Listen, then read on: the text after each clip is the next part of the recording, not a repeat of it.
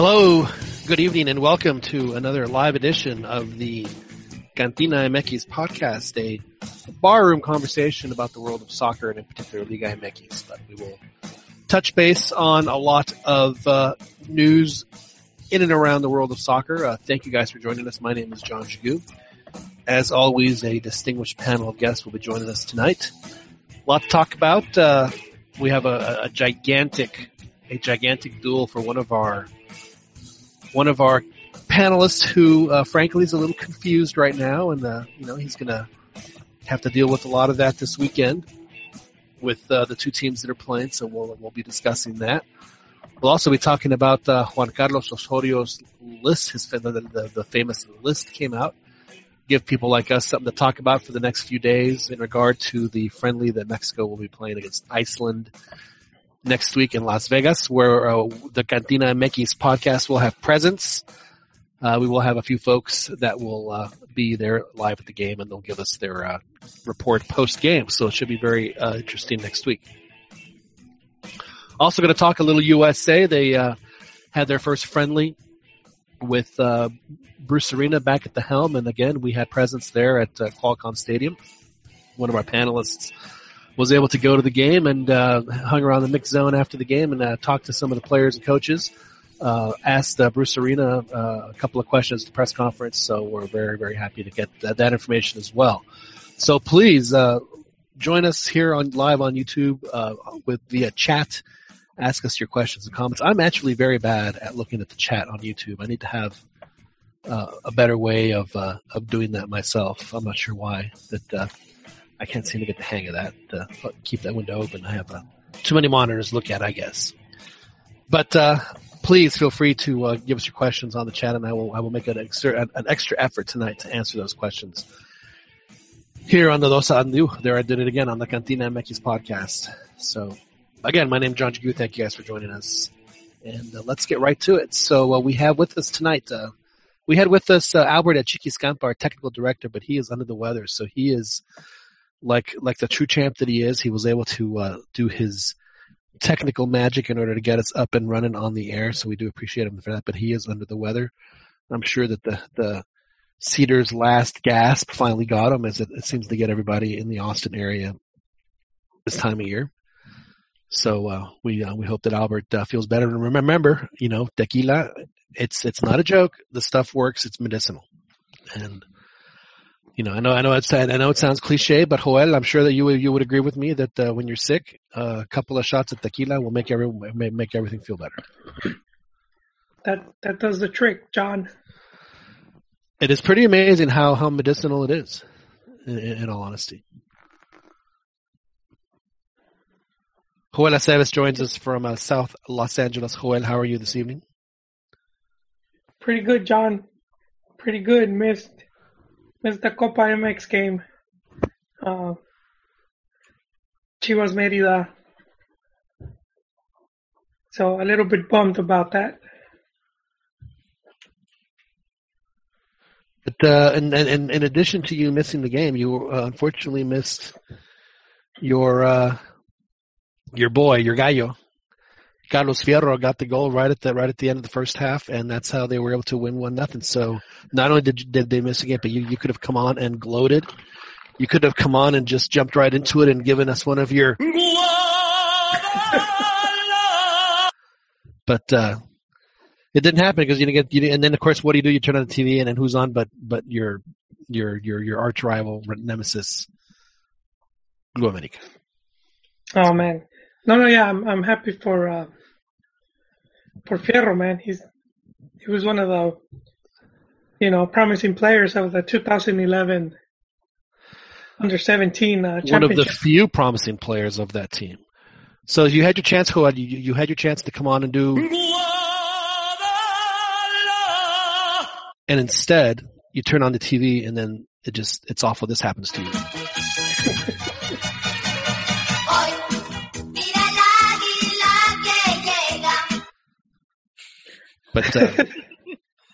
But as it is, Joel, so you're Carlos Fierro. You've had high hopes for him for a while now. You were right. He was one of the bright stars. I think a lot of people had him pegged for superstardom, or at least stardom, maybe not superstardom. And I almost feel like that they threw him to the wolves just a little bit too early. They didn't really give him a chance to develop as a really, as a person, an athlete, and then as ultimately as a professional.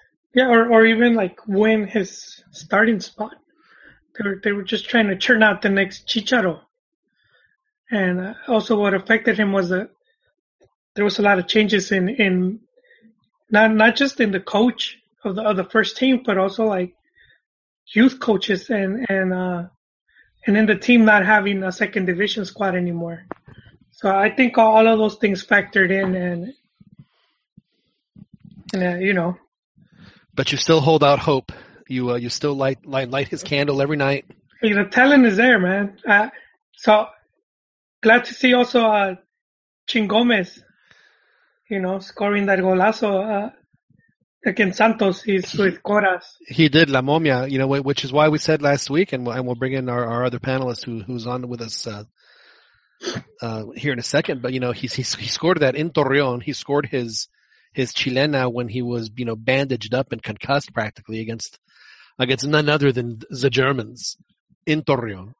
Nominated for goal of the year, La Momia Gomez, and then apparently he has the Marquito Carlos Peña desire to have fun is what I heard last week on one of the shows, and it just it just hasn't really happened for him. But again, if he's scoring those goals in Torreon, Daniel Preciado, you would want let's take a chance on him if that's the only place he scores great goals. Hey, being that he's at Coras, Chivas has first dibs at that. Since Higuera owns Coras. Well, he was put on loan. I guess they ended up buying him all right. But yeah, we'll see what happens. Daniel Preciado, are you with us? Have you been able to flip over? I am. I'm in line at Vaughn's. I was trying to make it a true cantina, so I'm buying some whiskey. All right. What kind of whiskey do we drink? Tullamore Dew. Is that an Irish whiskey or a Scottish whiskey? Irish. And do you drink that straight up neat on the rocks, or do you mix it with like Orange Crush? Usually neat or with rocks. Yeah. See, yeah. So you're so tough that you don't drink it actually with ice. You actually drink it with rocks. No, I just don't like. I'm not a big fan of the sweets. That is impressive. Yeah. Well, Dan, we do have first of all, thank you for joining us. We had asked you about La Momia Gomez. If he scores fantastic goals and it seems only in Torreon, shouldn't he be a player that is on Santos' radar? I definitely have to start reconsidering that, seeing as that I didn't realize he had so many good goals against us, but yeah. Well, it's not necessarily against you. I remember he was the one that scored the chilena against the Germans, and I was in Torreon too. So. And you guys got some good memory. It is. Joel, is it an affliction, or do you think it's like an enhancement? Like an personality enhancement that we know all this ridiculous stuff. It could be a curse, John, because then that means you forget other stuff. That's very true. You'll forget life events. Now, Dan, you were the one who came to.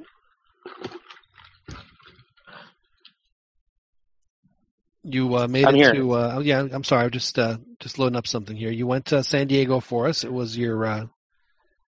It was your first go around. Hey, here he is. Oh, you broke the cherry.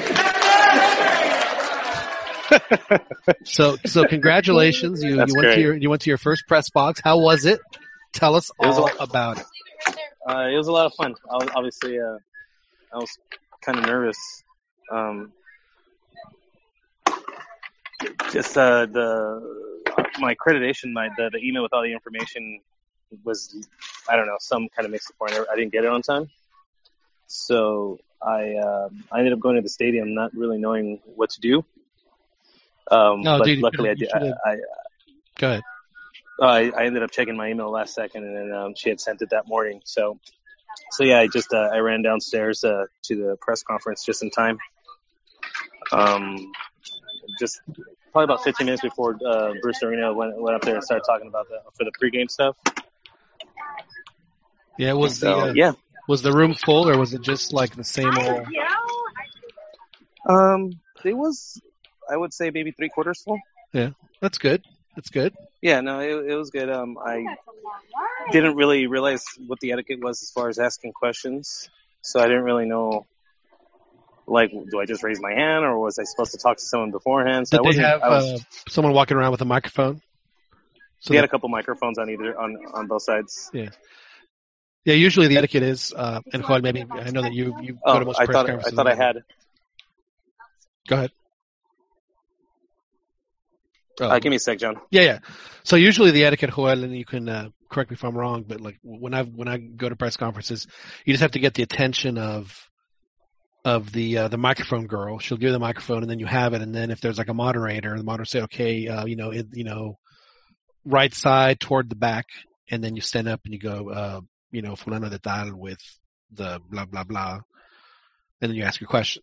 That's how I've seen it. Yeah, so it's very formal, and now obviously it could be like, I mean, I go to post game press conferences with Coach Pareja at FC Dallas, and it is very informal. It's just it's like 5 or 10 guys and 5 or 10 guys and gals rather, a couple of cameras, and Coach Pareja is really impressive because he answers questions in both in English and Spanish, and then if he answers one in English, and he will, upon request, if one of the Spanish-speaking reporters says, hey, Coach, would you mind answering that question in Spanish? And he'll answer it in Spanish.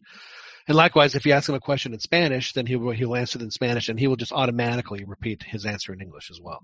And he actually phrases the question as part of his answers. So, but sorry about that. Yeah, no. Eventually, I kind of just worked up the courage and just said, I figure what's the worst that can happen. So I stuck my hand up, and they called on me. Did you walk in with your bottle of Irish whiskey? You just like slam one down, and all right, I'm asking the question now, and you get that liquid courage, fired up, and ask the question. No. I didn't need any alcohol on this occasion. I figured I didn't want to get too brave either. I might phrase the question in a Bruce, unprofessional manner. I have a question for you, Bruce. Yeah. No, but and then the question you asked them was in regard. Well, you tell us. What was the question you asked? Well, to be honest with you, I was surprised that no one was really hitting him with anything too. Like, I guess the first few questions were pretty soccer related, but then after a while, just kind of like, they started talking about MLS. Yeah, it seemed like it. So I was curious to see, like, what kind of approach they were going to go with as far as like qualifiers are concerned, and what we could expect. So I just asked basically, because he just barely got his team or his MLS. Those are excellent questions, Dan. I'm disappointed people weren't asking that, given that should be the main thing, World Cup qualifying, and in the position the U.S. is in right now. Right, they can't afford bad results any more home losses. So yeah, well, it wasn't like all, but like some of it was like, but there was plenty of as far as like what we could expect to see, and he seemed pretty forthright, pretty open about what the deal is. So I just kind of wanted to get a little bit more detail and say, what can we expect? Does that limit you tactically, seeing as that you've barely worked with the players? He kind of mentioned that it had been difficult training because it's been raining for like weeks in LA, and that it was just they've had some issues with the training where it hasn't been as well as it could have gone, and just asked him if all that stuff considered, for the fact that he hasn't seen any of the guys in Europe, was that going to limit his tactics in the qualifiers? And he basically said yes. He pretty much indicated that we're going to see a 4-5-1 or version of it in every game. Right back to bunker then, right? It's not back to bunker. He's just being pragmatic. He's just like, let's do what we do best. I mean, some people were asking, like, as far as he was open about his biggest. It seemed like his biggest concern is our fullbacks, both sides. Well, so basically, these 2 games are basically trying to find fullbacks for those qualifiers and some midfielders because Jermaine Jones is out for suspension, I think. I almost feel like we should bring Daniel on after the next game, just because he follows the U.S. a little more closely than we do. But correct me if I'm wrong, but it seems like the U.S. is going through a generational change. But there's nobody coming up to fill the spots. I would say there's no obvious Landon, no obvious Dempsey, no obvious villain that you can kind of rally the team behind, to really just. I would say maybe because right now the face of the team is probably Michael Bradley, and I'm not sure that's a good thing. Right. And Dempsey's the guy that he had heart problems, right? He had heart problems. You're absolutely right. He didn't retire, but he's on the. He's north of 30, and you might can get away with that if you're a defender or a goalie, but if you're an attacking player, you're either coming off the bench or. You're an emergency. I mean, that's just, especially for a national team, and that's just the way it is. But I think, maybe this is a lesson that the U.S. is learning is, kind of what Mexico learned a few years ago that, Hugo didn't want to call Jared Borghetti, but he had to call Jared Borghetti because that's all he had, Or, the same reason why Cuau had to come back and play when he was 37 because, who else did they have that could do that? That could show that kind of colmillo, more than anything else. How do you say colmillo in English, Joel? It's such a great word. Guile. Yeah, exactly, guile. No, you're talking about a 37-year-old Cuauhtemoc, and he was just what the national team needed. I'm not sure what's going on with Donovan. I think he didn't play, right? Or he wasn't even called up? He was never called, and Dempsey's still recovering. So right now it looks like they're going to be... Did anyone ask about that, though? Like, is Donovan going to... Did he retire again? No one touched on it. I think him not being called up in January is all we needed to know. He's not in the plans, I would say. I don't think Bruce needs to worry about having Donovan, see what he can do. You know what I'm saying? I think Bruce knows what Donovan can do. So I don't necessarily. That's a good point. If so, I mean, he obviously can call him up in March. I think more of an indicator if we see Donovan playing in the Hex will be if he plays just in MLS. If he plays in MLS, but this team that played on Sunday though had a lot of caps between them, even including the starters. I know some of the press that covers them more closely, they were a little bit more critical. I just figured, this is your first game playing with a bunch of guys who haven't played in months. It's not going to be pretty. Did they, when you see a game like that, I mean, it seems like you can, the score is almost irrelevant, and you look at, a couple of factors. Did they make any, how many unforced errors did they make, and then did they generate, offensive plays? Did they get shots on goal? If you're just trotting something out in the friendly, if you can do those two things, or limit the one and do the other, then to me that would be a successful friendly. And I think for him, he's literally trying to find some pieces to put in for the actual game. I think that's what was kind of surprising, where he was really, at least that's what it sounded like. He literally needs the guys to plug in for these 2 games that are coming up, especially the Honduras game. You know what? And I almost feel like we should play this for the USA. Hey, here he is. Oh, you broke your cherry. So now they're another team that knows what it feels like to have to play the Hex with the coach that is just coming in. It seems like everyone that's in the Hex always seems to fire a coach, mid-Hex or at some point in the Hex. And it seems like and it seems like U.S. is never the ones to pull the plug early on. That's right. So proceso. Well, they didn't pull it early. Well, so that's the thing about the U.S. is that they let a guy have one and then they keep him, and then the guy lasts a year and then they get rid of him. So their procesos are the same. They just move him 1 year over.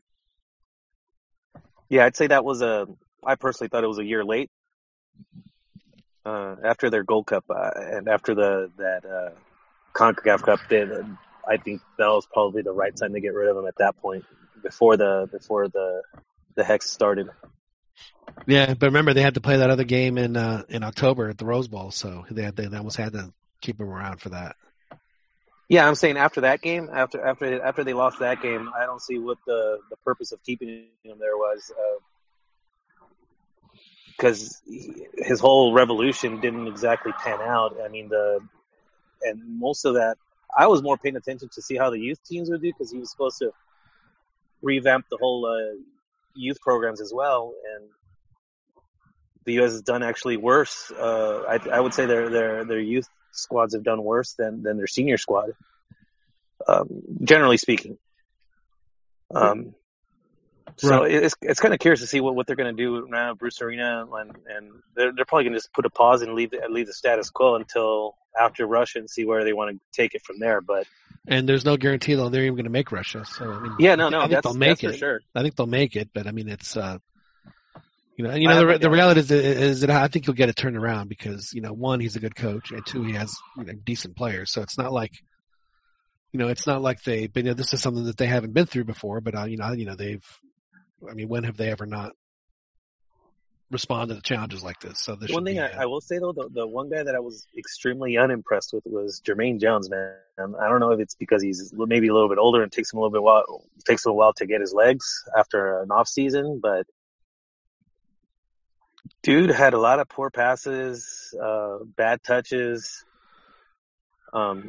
slow on the ball, like just slow to get there. Once the ball is on, was he slow to get rid of it? Was he Torrado slow? That's exactly who I thought of, actually. Yeah. But I even thought Torrado had his moments.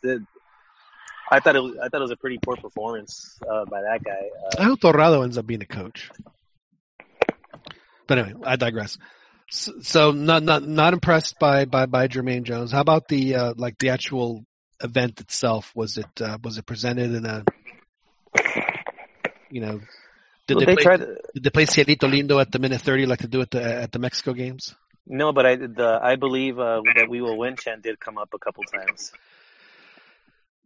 Really? Okay. Yes. Before the game and during the game. Was there a Serbian contingent? Was there a corner? Was there a little Serbia in the stadium? I would say there was a corner. There was a sprinkling. I did sit next to a couple of Serbians who cursed a lot throughout. Did you have open seating, or did you actually have a spot listed for you? See, that was another noob thing that I didn't know what I was doing either. But apparently I wasn't the only one, or maybe they were late to post up the seating arrangements. But I did find my place eventually. You poor thing. So you're sitting there like looking. I'm just like, where should I sit? Yeah. And I was totally like thinking, all right, none of these spots have name tags on there, so this is probably where I should be. Well, that's why I sent you that message, that you usually don't post a list of those of assigned seats. But if not, then just sit in a seat that is they'll have like where it says open. You can just sit there. But yeah, that was overall it was a really good experience, John. Yeah. It was a lot of fun, man. Once I got over the nerves, then it's just obviously covering the game from that standpoint is way different. You got to be like focused and make notes, and it's a bunch of stuff I'd never done before. So it was all new, fun. Like I said, I did get a chance to speak. I didn't really have much to ask the American players. I haven't followed them all that closely, so I didn't. The one player that I wanted to talk to was Villafaña, because just I figured for the purposes of the show, I felt it was the most. I mean, why worthy to interview? Why is he not why was he not the star of the call up? I mean, wasn't he a Sueño MLS guy? He was. Have they ever had a Sueño MLS guy play for the national team? Wasn't he the only MLS Sueño guy? Well, or were there others? Well, that's what I'm at. I mean, I don't know. It seemed but if he was, it would seem like the MLS would have said, "Hey, look at this." And maybe they did. I don't know, but it didn't seem like you didn't hear too much about it. So. And luckily for him, Santos let him go. He hasn't been playing. He hasn't been getting much minutes lately this season. So. Oh, so he's still at Santos. Yes, he still is. Oh, okay. I thought that he was. I thought that he went gone back to MLS. No, he's still with Santos. They let him go for these games. See, that's Chepo being smart, man. If you want him, you're not going to play here, but we need you to get some minutes, so head on out. Go ahead. And he and started, it's a great right? opportunity for him. No, Did he he play? Yeah, he did. He got subbed in the 70th, around the 70th. He wasn't supposed to play, but I guess they threw him in. I'm not sure if that might be an indictment on the other guy playing, but he got some minutes, and I guess he's going to be starting against their friendly against Jamaica. Wow, good for him. So I'll have my fingers crossed for him. Obviously, What did you ask him? I'll just ask him just simple things. I was kind of just trying to record because the other guys were talking to him first, so it took me a bit to get to him. But I know a lot of people were basically asking him about politics. That's what most of the players were fielding questions on. It seemed like. Well, that's unfortunate. I mean, I understand asking it, but I mean, they just played a game, so just ask them. But yeah, they were hitting him hard with those questions, like left and right, and from different angles, and I just asked him, considering the climate, does he feel like he needs to perform extra hard, or does he feel extra pressure to show that he feels the jersey, so to speak? And he was just like, no, man. He's like, I'm just super excited to get for the opportunity. He's like, it feels just like it was when the MLS Sueño thing all over again with the opportunity. So he seemed genuine. He seemed like just excited. He didn't look like he was in a rush to leave the mix zone. He looked like he was just happy to talk to anybody for as long as they needed to. That's awesome. So he was really enjoying the moment. Yeah, it looked like it. It really did. It was hard to take he was smiling a lot. You think that you should have played this for him too? Hey, here he is. Oh, you broke a cherry. Yes, absolutely. Because it did dawn on me while I was talking to him. I was like, man, me and this guy are probably the two most excited people here for this really sad, boring friendly. He and I were probably the most excited. Somewhere, man. Yeah, dude. Uh-oh. For sure, man. Release the Kraken. Fernando, I didn't hear you, man. If you were on, I apologize. I I've saw, been hearing the whole podcast, man. But I didn't want to. I saw Rodolfo Rolanderos. He was there. So that was kind of cool too, seeing all those TV personalities. Yeah. Was there a lot now? Was there a lot of cologne in the press box? Because when you go to Mexico game, I mean, you come back and you smell like you've been at a titty bar. Honestly, there's so much cologne. No. And your wife goes, "Where have you been?" "Oh, you were in the press box." Where they don't believe you. It's like, buddy, I was at the press box. Is that what they call it? Is that the new name, all right? Anyway.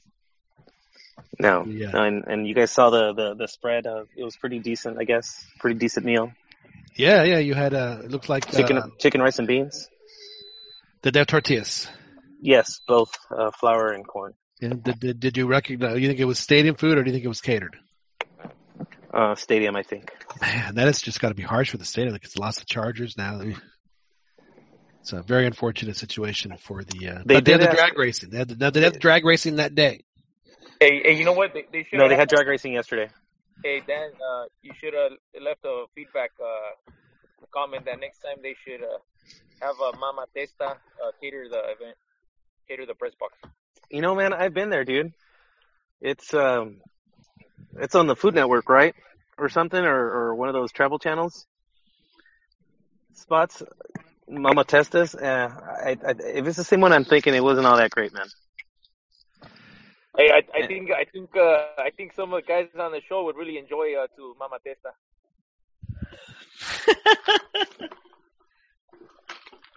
That might be. But hey, how's it going, guys? Sorry, I jumped on too. What's up, profe? Cambia Rayas, how are you, sir? I'm good, man. I'm just coming back from a practice with my kids. They, I was scheduled to join Cristian Castro over there in San Diego. Couldn't make it. Yeah, because your boys unexpected. What did they unexpectedly make the final? Is that why? Yeah, they kept advancing, man. They kept winning, huh? They kept winning, dude. I don't know what yeah. It's like Bad News Bears over here. Were you like the promoter in what was the name of that movie? Was it Rudo y Cursi? It's been a while since I saw that one, man. Where you want the team to lose because it benefits you. Like, and you call the ref. Hey, you need to make sure that my team loses so I can go to the game. Exactly. How about a few phantom red cards? Just allow some goals. You know what? The rest were horrible, man. But What did you expect, man? Yeah, one of them was. I think one of them was a chota. What's the really? Yeah. What's the what? Well, so you think it was like he wasn't really there to ref? He was just there to keep an eye on things. What was that again? So you don't think he was there to ref? He was there to keep an eye on things. Make sure you didn't get out. Are you hiding something, Juan? Is there something you need to tell us? You know Juan, when you leave the house, do you see helicopters above you? Not usually. So did you watch the whole movie and then just started? Did you put up the movie on to grab the clip and then just found yourself watching the rest of the movie? No, I just put me in the mood, but I did watch it, but I will be honest. If that movie's on, if I'm flipping channels and I run into it, it is a channel stopper. I will stop and watch. I keep hoping that one day my wife will grab my keys and then just chuck them outside. She's like, it's like, where you going? Not with the keys, you're not. Yeah, I have a good story about that movie. Okay, so I was in college. I was in Sherman, which is north of Dallas. It's like right on the Texas-Oklahoma border. It's a town of maybe 30,000 people. So we used to have this rule: like the worse the movie was, the longer it would stay at the Dollar Theater. So like awful movies would be there for like 4 and 5 months at a time. Because people want to, they want to go see them. So the good movies were there for a week, which really sucked. So Goodfellas, when it was released in the theater, this was before, this was still in the VHS days. So they released Goodfellas, and it was in the Sherman Theater for like 5 days. From Thursday or Friday to Thursday, it was gone. Like, oh, well, we'll wait for it to go to. They didn't go to the Dollar Theater for 6 freaking months. Goodfellas. It's finally there the day I get back. I'm going to summer school, and it's like the Thursday, so I have to go see it. I was the only one in the whole theater. I watched it like at 12 o'clock, and that first scene where he does the knife thing, I was like, man, what did I get myself into? Had no idea how the movie would. Obviously, I loved it, but yeah. So I had to wait for 6 freaking months for that movie to show up in the theater. I do remember the Dollar Theaters, and yeah, I think it was the better the movie, the longer they kept it in the regular theaters. Right. Wasn't those Dollar Theaters the ones that play porno on it? I don't know. I never went to any of those. Well, I don't know about those theaters, but the theaters that John and I are talking about are just regular movies. Okay, just regular fun R-rated movies. No. Yeah, the other ones, Pern, they take coins, not bills. Just Pern is showing his age. Pern is showing his age, knowing that. That's right. People will go to the theater to see porn. Now I do have a question for you, Joel, and it was another topic that I wanted to bring up. Now you have been. Let's just say that you're. Wait. Is that CR2? Yes. CR squared. You're. It has been noticed that that there's a particular team that has taken on some of your attention as far as gathering information on how they do. And of course, I'm talking about Santos. His rooting interest, even. I would say his rooting interest. Absolutely. And they have a big game this week, Joel. It's on a Sunday. It's a Sunday at 6. I think you'll be able to watch. Or Sunday at 4 for you. And they're playing in Torreon, and they're playing against Chivas. And Matias Almeida versus el. So my question to you, Joel, is that when Santos scores, are you still going to have in your heart? No, Chivas is my team. I want Santos to do good, but Chivas is still my, that's my club. Well, and I'll be honest with you, I bet you every time that you read that Santos won, I bet you're still thinking. Am I right? Yes. I mean, Chepo, you have, you have Chepo right there, and I think Chepo to you is like tu Carmi. Yes, sir, he is, and I have, it's these players that I mean, you wouldn't like Tuca to return to Pumas at some point, you know? Oh man, I would love it. It'd be, you know, but if he didn't get a chance to coach Mexico, that would be the perfect place for him to retire. Yes. So and that's the great thing about soccer is that when you have games like this where your allegiances are tested, as Cambiarrayas will find out a little later this season. It's going to go down like this. He's going to be rooting for his Chivas. And if and when Santos, you know, takes the lead or wins or something, he's going to be like, thinking, you see? They should have not got rid of him. That's his fallback. Well, I mean, we've had this argument already several times, so. Needless to say, though, that your prediction is falling really short, though, Pern. Really short. What are you talking about, man? Chivas last time they played Santos in the Don't lose your mind. Let me remind you. Chivas won 2-0. Let me remind you. You said that they would be getting relegated this year. Hey, I got some lavadero because Jolie, we got like 20 secret Chivas channels that you guys don't know about. Oh, I know that there's some level 5 and above clearance on some of your Chivas like stock. Super, they're like double super. Anyways, Jolie, because of the logo that Santos in their uniform has, he calls them their his spare tire. You know. That's harsh. That's not nice at all. No, I'm not talking. What do you mean? Why is it harsh? Calling it a spare tire, my logo? Them fighting words, sucker. Well, the Santos logo for years was just like the Corona logo, wasn't it? Just like whited out, it said Santos. Is that what There's a soccer ball. It's a soccer ball with an S, like an old English S.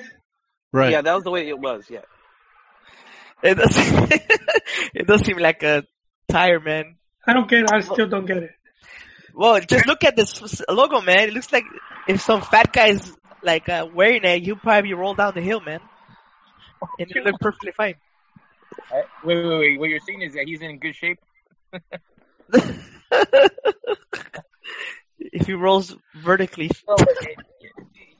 That's not. I wasn't referring to his was the GQ magazine figure.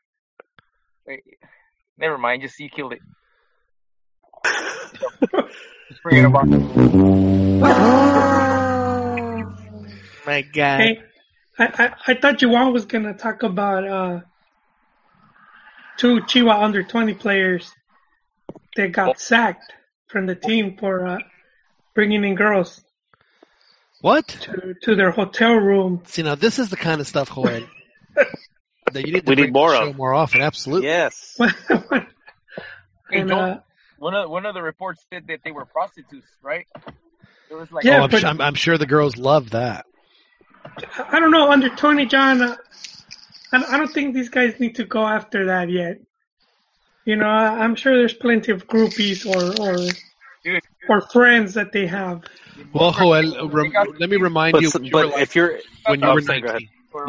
Yeah, exactly. Go ahead. Remember what you were like when you were 19, boys? Yeah, but imagine being in their position at 19. Yeah, but they're quasi-celebrities. They have, girls just lining up. Well, did you think that it doesn't happen, Joel, or do you think they just got caught? No, I think they just got caught. Okay. But I'm just saying, I don't think there was prostitutes. I think that happens later on when you're like Carlos Salcido, where you've had such a feel of it. Yeah, they started, experimenting with other stuff. The tastes get more eccentric. You know what, though? That's actually, it does happen with some players, like some youth players, if they're really high profile, like they're known, like they're known, they got like a professional agent and stuff there, and some of them got contacts. In fact, there's a kid at Santos. I'll tell you his name off air. I don't want to say it on air. That I heard stories that he actually, when he was on trial to join, that he was a party animal, and he would do stuff like that, and that he had like conectes or whatever in like different cities and stuff, and so he'd always be partying. And they like the people that knew, they would bring him girls and stuff. So I can imagine probably something similar maybe, where but were those kids, are they from Monterrey, or the ones that got caught, they're from their hometown? I don't even know, but now this story's getting much more sordid. That's right. No, it reminds me of the one kid from Cruz Azul, Martín Galván. Yeah, the 15-year-old player, and he was like the next Gio, and even what's the name of the British guy who lives in Brazil? Tim, really great writer. You know what I'm talking about? Tim Vickery. Yeah, Tim Vickery. When Martin was, he had him on his like young players to watch list by like very high on his list. He thought he was the second coming of he thought he was just going to be a terrific player. But then he blew out his knee, and then all the party stuff happened after he blew out his knee. Just real unfortunate. I will say this on a serious note. Like, I know that being 19, but I think that's where the clubs need to do a better job of taking care of them, watching them, making sure that they are not making. That's why they sacked the coach, Dan. They sacked the coach too. The coach for Santos or for Chivas? For Chivas, the under-20 coach, Manuel Martinez, who played with the club. He even won a league title with Chivas. Yeah, it's bad press when that stuff, because inevitably that kind of thing does get out, and yeah, but I guess a scandal. What bothers me is that it shouldn't be a scandal. It should just be, hey man, this happened. It should just be news. They got because of that. Okay, move on. Well, yeah, it's their personal lives, really. I mean, and expecting them to act like saints when they have all exactly all that celebrity and all that youth. It's the Madonna whore complex for athletes, that they have to be, just bastards on the field, just these heartless, Jamie Lannister type, just ruthless mother effers on the field. But off the field, they're supposed to be, angelic little cherubs that don't get any kind of trouble at all. John, I think these guys are being made an example of. I think if they were higher profile youth, they probably would not kick them out. So they were marginal guys that see, and that goes back to the character that I said, my favorite TV character, Artie. He's like, when you're a genius, you can get away with stuff. When you're not, you can't get away with it. Yeah, because it's been the whole thing about the partying at Chivas has been like getting out of hand. So man, Joel, oye, ¿cuándo invitas, Joel? Come on, man. No, I'm not. I'm over here, man. You have to be in Guadalajara. But yeah, it's been, there's been like talk about just how a lot of the players just, and we've seen it too with stuff that leaked, like with Kubo when he returned, and the girl was accusing him of rape, and so you've had it at the youth levels too, and so I think they're finally getting ready to. So it is so their dismissal and the dismissal of the coach is a direct result of the Chivas culture that has manifested. At what point what has caused Chivas to turn into this Gomorrah of Liga MX? Hey, who knows, man? Because it's difficult to pinpoint. Without being over there to know. Do you think it was when Cheech left? Cheech, no. I think it's always been there. I just think it just started getting out of hand, and it's probably, I would probably say part of it's constantly changing of the guard.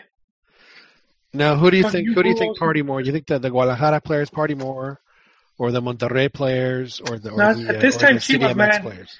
All the stories has been at Chivas from the players going to the Podóloga office to. If that's true, though, Joel, why did Gullit not adapt better? Oh, well, I could tell you why. You adapted too well. No, well, I could tell you why, Dan. Because Man, are you being sour grapes, man? Just because you don't get to party? Right, no, hold on. At Santos at Leon, if the team lost, he could go out that night and the fans will send them bottles and they'll take pictures with him. But in Guadalajara, if the team lost or he had a bad game, he couldn't show his face because he would get harassed by the fans. He would get harassed by the fans, and he would, So they wouldn't let him drink after losing a game. Not in peace, man. Not in peace, yeah. All right, well that's understandable. I just figured, he would have just taken like a fish to water, start racking in the goals.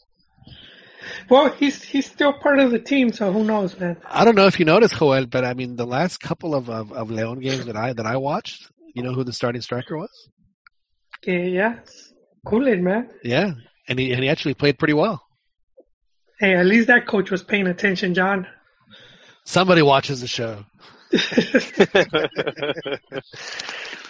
No, I think that. I mean, honestly, he's too slow to be a midfielder, and he's too valuable on the pitch to, as a goal scorer to not have him on there. So let him do what he does best: score goals. So just let him score goals.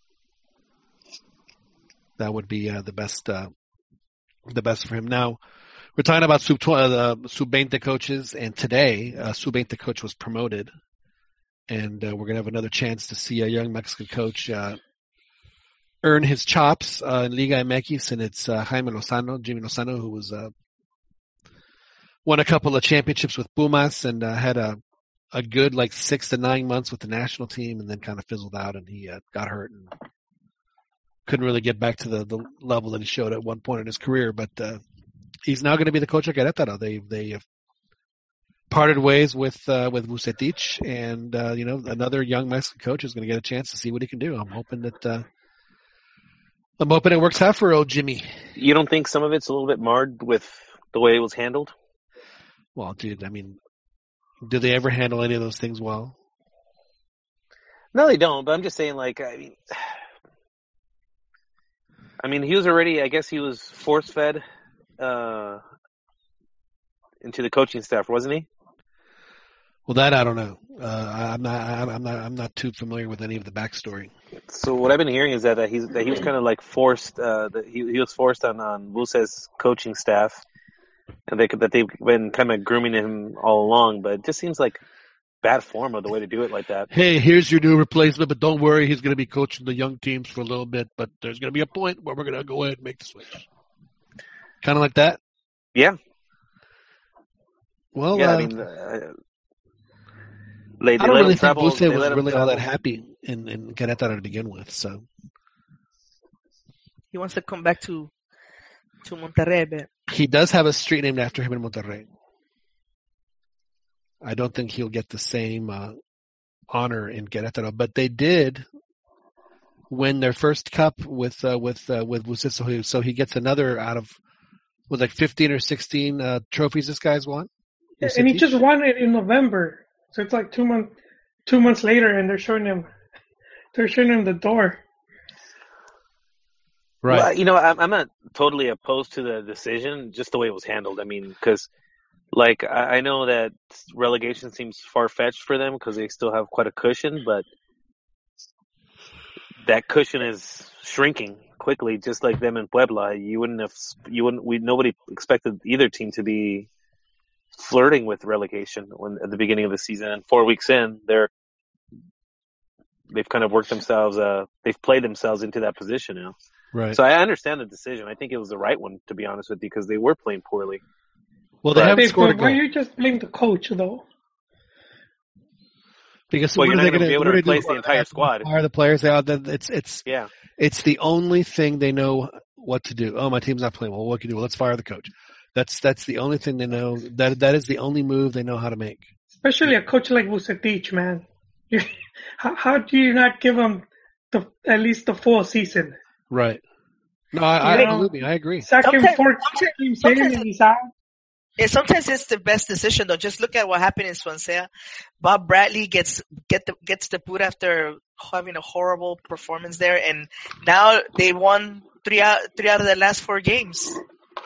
So, I don't blame Querétaro for taking that route. Well, I'm going to go on a limb to say that I think that Victor Manuel Vucetich deserves a little bit more respect. I do think that too. Better than Bruce. Not that Bob Bradley doesn't deserve respect, but I think that especially like as Juan said, for what he's been able to accomplish in his career in Mexico. Yeah, it's not like he was coaching in another country. In Mexico, his success was in Mexico. So yeah, right. I'm with you. That he should have at least, as Juan said, been afforded the opportunity. Unfortunately, it didn't happen, and it's a big sticking point with me, and how Liga MX just operates as a whole as far as how they handle their PR. It just seems like it's just amateur hour, and also with transfers, Querétaro doesn't seem like a team that has been getting any. The only players they get are players on loan from Chivas. That's all they get. So they were guaranteeing relegation then. But these are players that your boy Almeida coaches up too, Pern. So I'm not sure why you would want to diss your own boy. Well, they're at Querétaro for a reason because they went through the motions. Oh, these guys didn't, pan out with my system. So they're just immediate, just awful, not even worthy of a professional contract. No, of course they are. That's why they go to Querétaro. I understand they have value. They did make the choice to buy them in the first place for a reason. It's just that sometimes some players don't fit in a specific system. Like Gullit, he's a great player, but he just didn't fit in Almeida's system. And you need players that can play to your directive. Well, I guess my question is, if he didn't fit in the system, then why did you pick him up? Well, you gotta remember, sometimes you won't know until you try it. I totally understand why, if that's really the only way you will know is by giving it a try. But if you're the coach of what you're telling me, of the prowess of Matias Almeida, that he shouldn't. I mean, every decision he makes is golden. So I mean, how on earth could he get something like that? And don't forget their what is it, Higuera? Yeah, that's my point. Yeah. That's my point. That teams all over the world buy players, and they find out later on they just didn't pan out with the system. But the picture you paint, though, Fernando, is that they got the Midas touch. That's right. That they're. Look, you all agree that Chicharito's an awesome. It's a really good player, right? Except he's not going on a good streak right now. But when they decided to get him on loan at Real Madrid, he did well with the minutes that he got, but it's just that he didn't fit in the system. They, I forgot his name, that he's not Bayern Munich now. Ancelotti? Yeah, Ancelotti. So, that just happens. Some teams are going to take a gamble on a player, and the only way to know if they're going to pan out is by bringing them in and giving them a try. So that's it's not like what happened with Gullit is out of the ordinary. It happens all over the world all the time. The same thing with I suspect if this was another coach, you'd be claiming they were trash.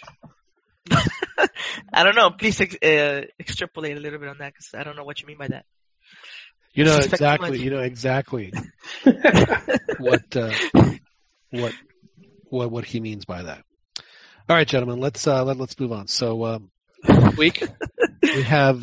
Just real quick though, John. I'm sorry. Yes. Just to touch, since we were talking about Lozano, I know it's been a topic on previous podcasts of how there's a shortage of young Mexican coaches, but I mean, that's two pretty good ones out there right now. I mean, one that's quickly proving himself to be pretty good.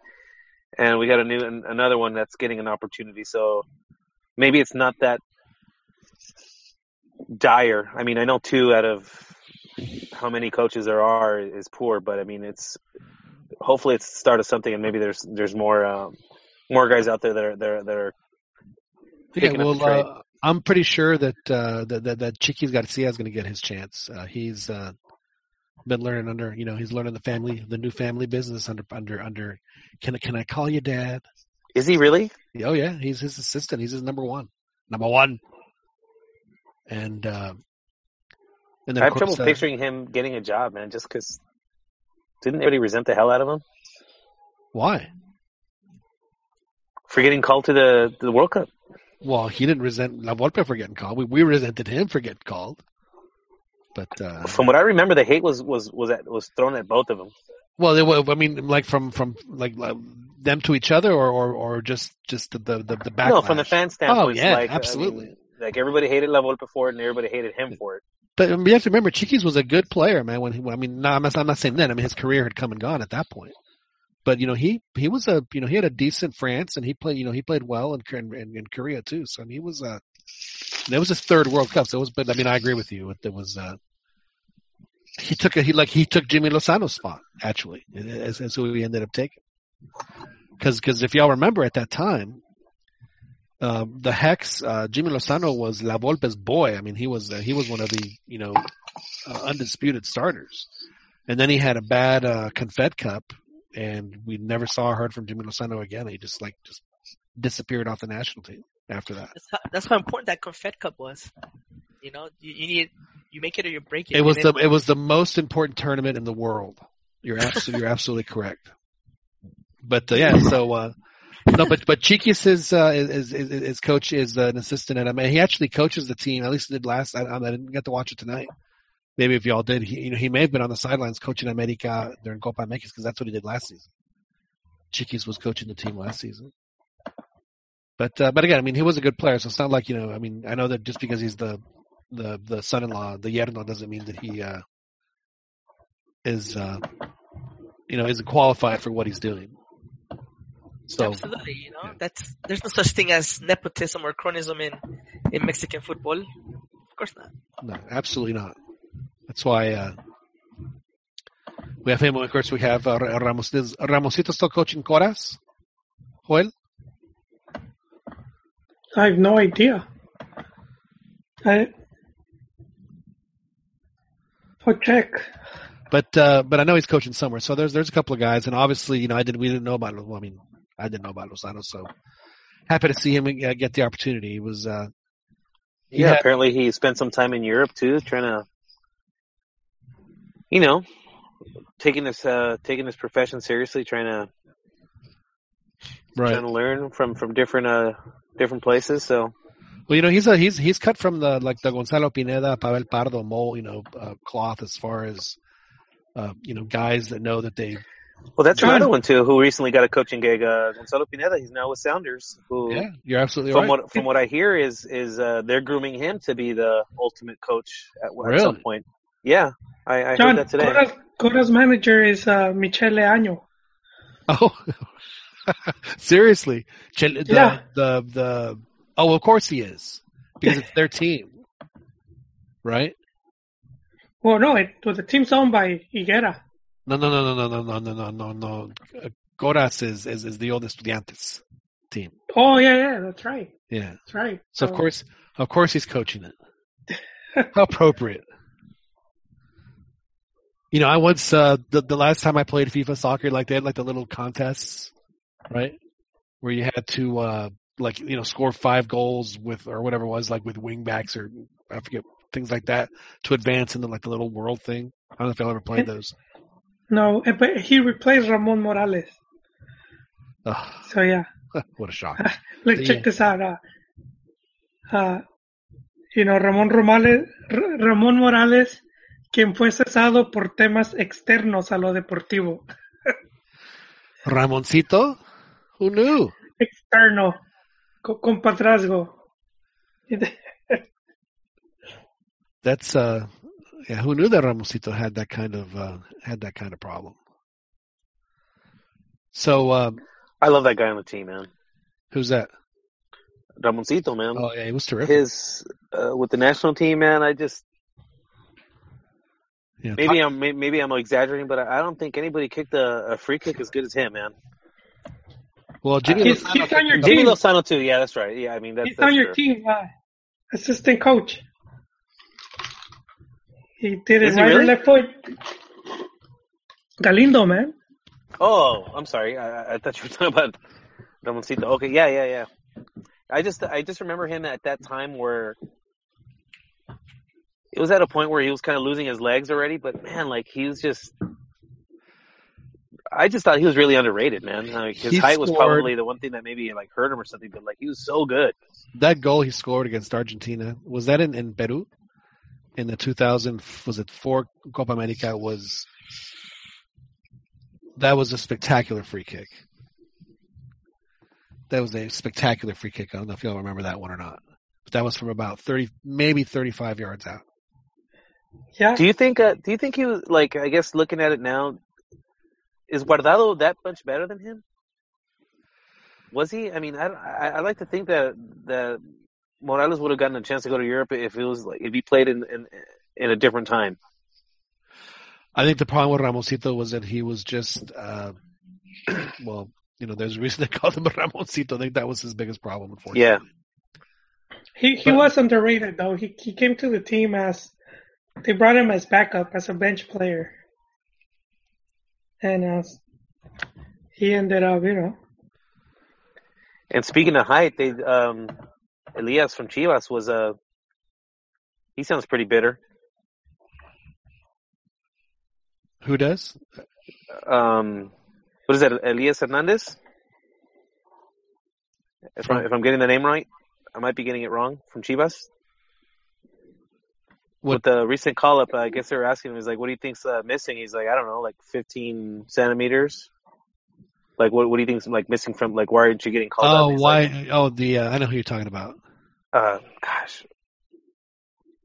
His last name is Hernandez, but I don't know. Well, don't we have some experts? Where is Juwan? Yeah, he looks like he left. Oh, so he thought that they should have been called up? But, well, they asked him, you've been doing really good. What do you think's missing? He's like, what do I think is missing? He's like, about 15 centimeters or whatever. I forget exactly what he said, but he was basically. Oh, because Molina is so tall, right? Like alluding to the fact that it's like, yeah, he's never going to get any love because he's just not tall enough.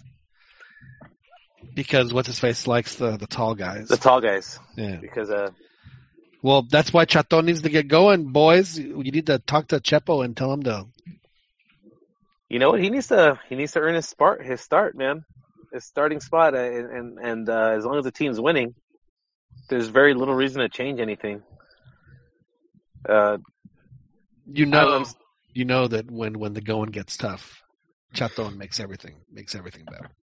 I hope so, but hopefully the tough don't get going, and hopefully he just works his way into the rotation, because I do think he's going to add a lot to the team, but clearly he's not there yet. So let's. I'll get the list in front of me. Let's go over the folks that were called up. Because now, who's going to Vegas? Are you going to Vegas, Dan, or is it just Juan and Joel? Just them two. It kind of crept up on me. Had I known, had I been aware of it sooner, are you going, John? I was planning to, but then my boss dropped the game on me on the day after that I have to produce. So I won't. Unfortunately, I won't be able to make it. So, but I will be there in spirit. That and during the week is a little bit rough for me. I'm pretty sure there'll be another Molero on the West Coast between now and Copa Confederaciones. So we also have Molero Gold Cup to look forward to.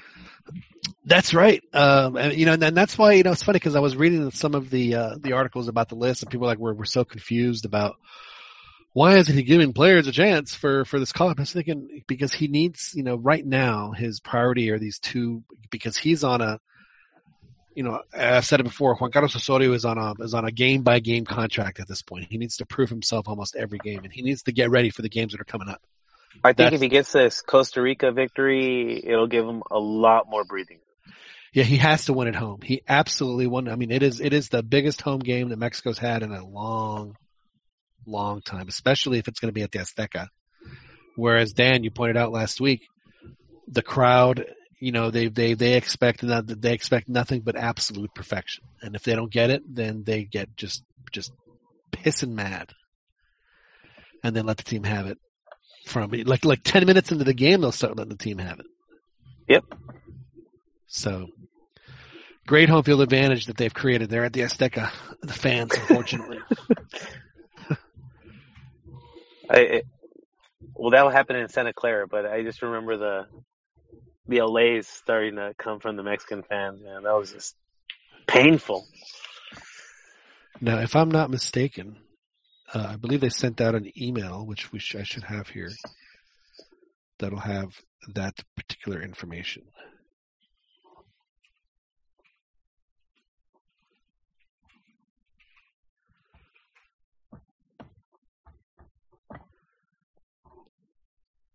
What information, John?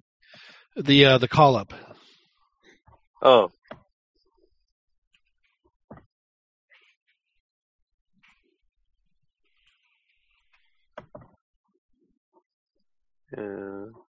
Here it is.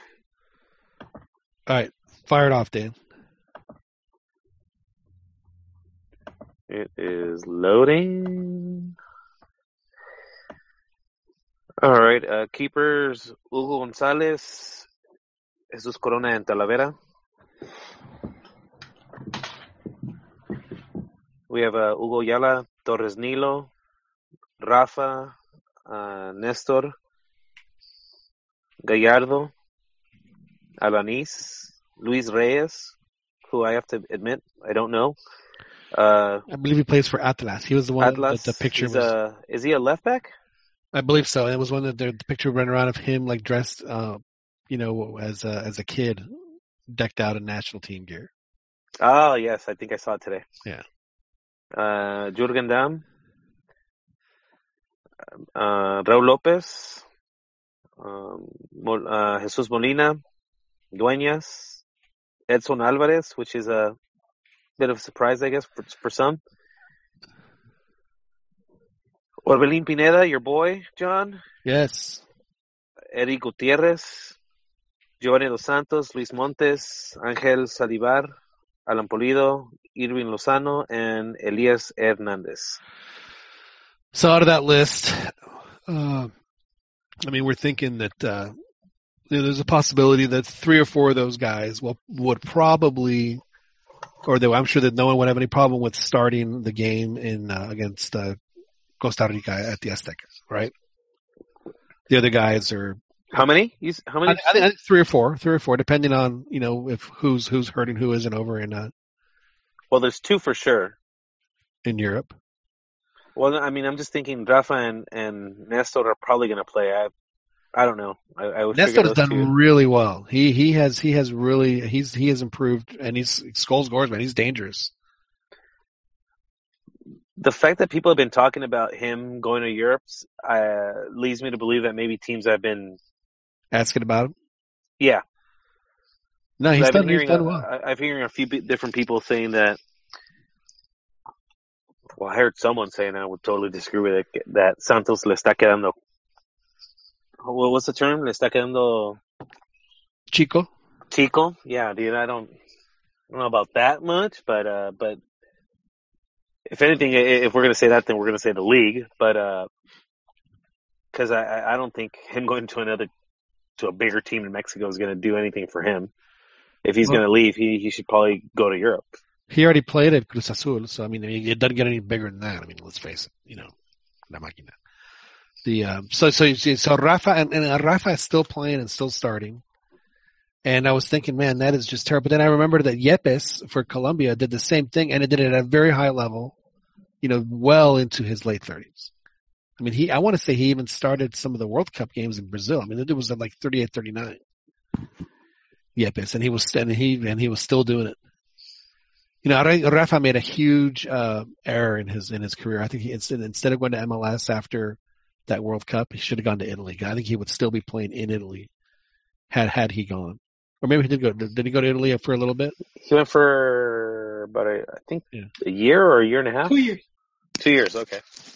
Yeah, but I think if he would have done that instead of MLS, I think he would probably still be playing over there. Still, though, even after that World Cup, the fact that he went over there, that I thought that was pretty amazing, because he was super well past it, as he is now. And for him to still get in 2010. No. I'm talking about 2014. Yeah. No, what I'm saying is that if after the 2010 World Cup, had he not gone to MLS, had he just gone straight to Italy, and I think he still probably would be playing there, or he would have just come back recently. Because I think that Italy is a place where, they value defenders like that, and if you're decent enough, you're going to play, into your. I mean, Marco Baresi started a World Cup and he was 40. You can't tell me that Italy couldn't find a better defender than him. I mean, that's how much they value good defending. Think about that 40 and a defender in Italy where they grow on trees. John, I think it was his attitude though. Seems like he wanted to cash in. He probably took all his chips. Because even when you return to Mexico at León, that first season, it was just as bad. What do you think the change for him? Is that Piojo? Did Piojo say, "Hey man, I need you"? I don't think so. No, because he started playing good before he got called up. I think it was just in his head. I think he had it. I think maybe and I think he said so as much as that he thought he was done. He thought he was done, and so he decided to go to MLS, and then, obviously that didn't really pan out. Decided to probably go back to Mexico, and then at some point refound his game and realized that he still had some left in the tank, and I think ultimately what he thinks is that his move to MLS was premature, like you said. Right. I mean, maybe because I will say the Barcelona to Red Bulls, that's a huge move right there. I mean, there's a lot of teams in between. Henry. He was, I would say he was a lot more past it than Rafa was. Anytime you look at a list of worst MLS signings in history, Rafa is always at the top, which always cracks me up because I remember when Roberto Donadoni played, and he also played at Metro Stars. I mean, it was bad. So, yeah, Rafa, it didn't work out in MLS, and he obviously didn't have his heart in it. And luckily for him and for León and for Mexico, he found it because he helped León win a couple of championships. And he definitely helped you. And the fact that he's still being called up is just, I mean, if he's that good, then yeah, let's I'm getting to the point where I don't have a problem with it at all. Neither do I. I know I'm probably in the minority. I'm convinced that he's going to go to Russia. The thing about Rafa is that it's just showing you how good he is. That he's in his late 30s, and still nobody does what he does better than he does in Mexico.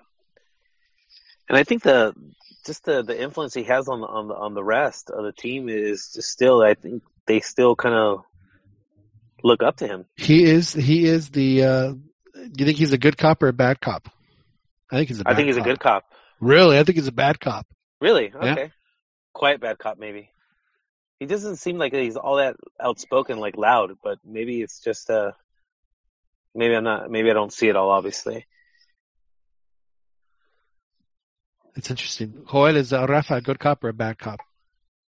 I'll say bad cop. He's steering the pot right now with this players' union. I'm surprised he's that he got called up. Yeah, I'm expecting him to get blacklisted. It's a very sticky situation. I mean, I understand. I do understand that both that the players, they should get a say in how much. But it's just the time and everything else. It's a very. It hasn't gone well for folks. I'll just say that have tried this in the past.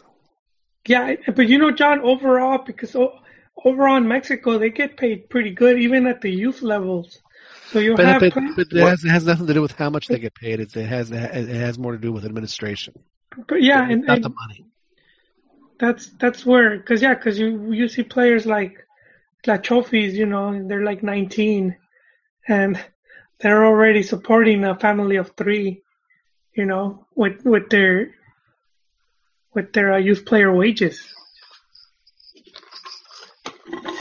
He has a family, and then he has his side girls. So I think that's why a lot of times some of these players don't progress as much. Do you guys think the teams have an obligation to produce players? No. I think it depends on the team. I think if the team is if it's part of their philosophy, then yeah, they have an obligation because that's what they do. Because I heard this argument being made, and I don't feel comfortable with it. I don't agree with it, and I don't see how you can expect a team who doesn't directly benefit from the national team expects them that. Are you talking about national team players, or just players in general? Well, I mean, I guess I'm talking about Liga MX. They're the players developing their own talent for the purposes of improving. Because one of the arguments that I heard was that that Pachuca can't be asking that much money for Lozano because we haven't done anything in on the world stage, or they haven't done anything like. You mean to go abroad? Well, to go abroad, or just in general, like how could they be commanding that much money? I'm like, well, why should they take less from someone outside of Mexico? If the market drives these players' prices up, well, then that's what they're worth to the owner of the player. I don't see why they. And what I was hearing is that they should know that the worldview of Mexican players isn't at that level, and that they're going to be. They shouldn't be commanding such a high price. I'm like, well, if you know that you can get 25 for Chucky from Chivas, and only, why would you take PSV? 10 from Ajax? It doesn't make any sense, and to put this obligation on the teams of having to make the national team great. Just from fans, though, Dan. Well, I actually heard it on the podcast the other day, and from us. No, the other podcast. Oh. Let's say who did that? I didn't say that. Wait, so they were saying that they shouldn't be valued that high? I think it was Tom Marshall. I think it was Tom Marshall that I was listening to, and he kind of alluded to the fact that like they can't be expecting that much money, and I don't see how you could make the teams. No, I think have the interest of the national team in mind. It's like, well, yeah, but you have to think long term, and it's like, well, no, actually, they have to think right now. They lose Chucky, they got nothing. Now they struggle to get into the playoffs without Chucky. They stand a ton to lose by letting their best asset go on the cheap. But the thing, I guess I was just curious on what you guys thought. Is it? I think that he's worth. But I think that he could be worth between. I think 15 million would be maybe a little too much, but I don't think that. I think if he ends up going to Europe, he don't need to go to no PSV or Porto. He can go right to a bigger like he would do. Really I guess my point is that I'm looking at it from Pachuca's standpoint. They just sold Pizarro for how much? Right. Well, you're going to take less for Lozano because he needs to go to Europe? Well, that's why. Now, let me ask you this, Dan. So, Benfica had a chance to sell Raul Jimenez for what was it, like $51 million to a Chinese team. Yeah, and he said no. And that's exactly what I brought up last time, where it's like their team cannot be all that happy with him. They're like, you better start scoring, dude, because we didn't bring here to keep you. We brought you here to sell you for a lot more. Right. No, but they did buy him for a good amount. That's what I'm saying. So that just makes the investment that much greater. I mean, they're not hoping to keep him. No, but I think like a team like Benfica, if they pay that top money, I don't think they're going to be in a hurry to sell you. They should do it with younger players. But the thing is, it's not a hurry though. I mean, he's getting at that point. Yeah, but they paid 25. I mean, and I don't think you could recoup your money at that point. Well, you're talking about Raul Raul. Jimenez? Yeah. Yes. Well, they could have doubled their money. No, yeah, from Yeah, that's what China. I'm saying, But like, I'm they saying can't in be- Europe, unless he went on a scoring bench and he was just. But the thing is, that's my Ranking point. every That's my club. point. Like China was ready to shell out a whole lot more than that. Like from the club standpoint, I'm sure they were disappointed that Raul didn't take the money. Really, the promoter was. Well, I think all parties involved. I mean, except for Raul. I think ultimately he was the one that he's like, look, I don't want to go play in China. and I don't. He's been. I like injured playing ever in since. Champions League.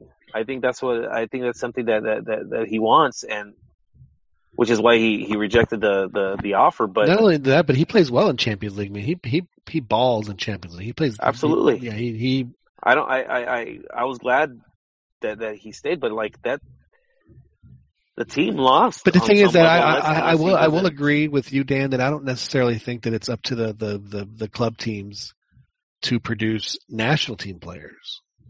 I mean, Yeah, I think it if has they to produce be- good players, then they produce good players, and that's I was looking at this latest call up on the U15s. right. I mean, you could see it's pretty obvious who the teams, what teams are doing the work.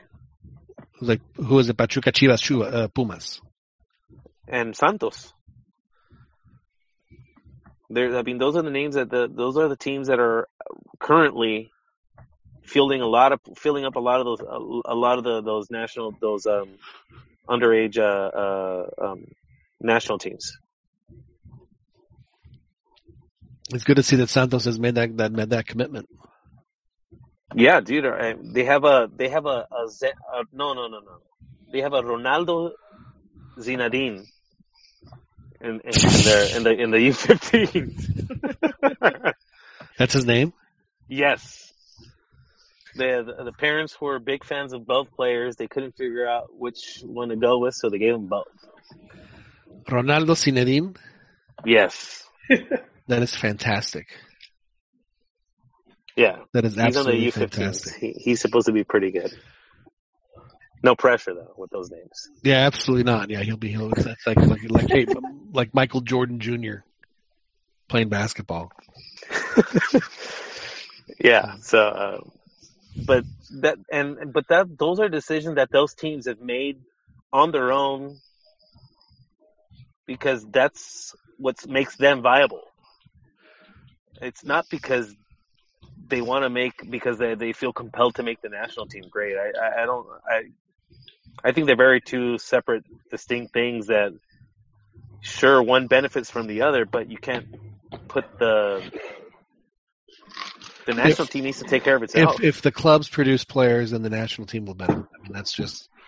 But now Pumas, one of their projects, one of their long-term goals is to put 5 players from the cantera on is it the 2022 team or the 2026 team, whichever one it is. One of those that to me is it's what Pumas has done historically. So and to me that is a good goal for them to have because it's part of their philosophy. It's part of who they are. They know how to do it. I watched actually a video about it today. They posted a video about how they're rejuvenating their cantera and how they're making it a top priority again. They brought in the guy who was this? Pumas. Pumas. Okay. They brought in a couple of Pumas lifers to come in to do things the way that they know how to do it. And they brought in a guy from Villarreal, a Spaniard, to help them out. And they're doing it from like the 12-year-olds on up, and it's and they've decided to recommit their efforts to doing what they did best. And I've said it many times, at least since in the Liguilla era of Mexican soccer, consistently, the Mexico's best players, every 2 out of 3 of them have come out of the Pumas cantera. So if you're a fan of Mexican soccer, you want this to work well.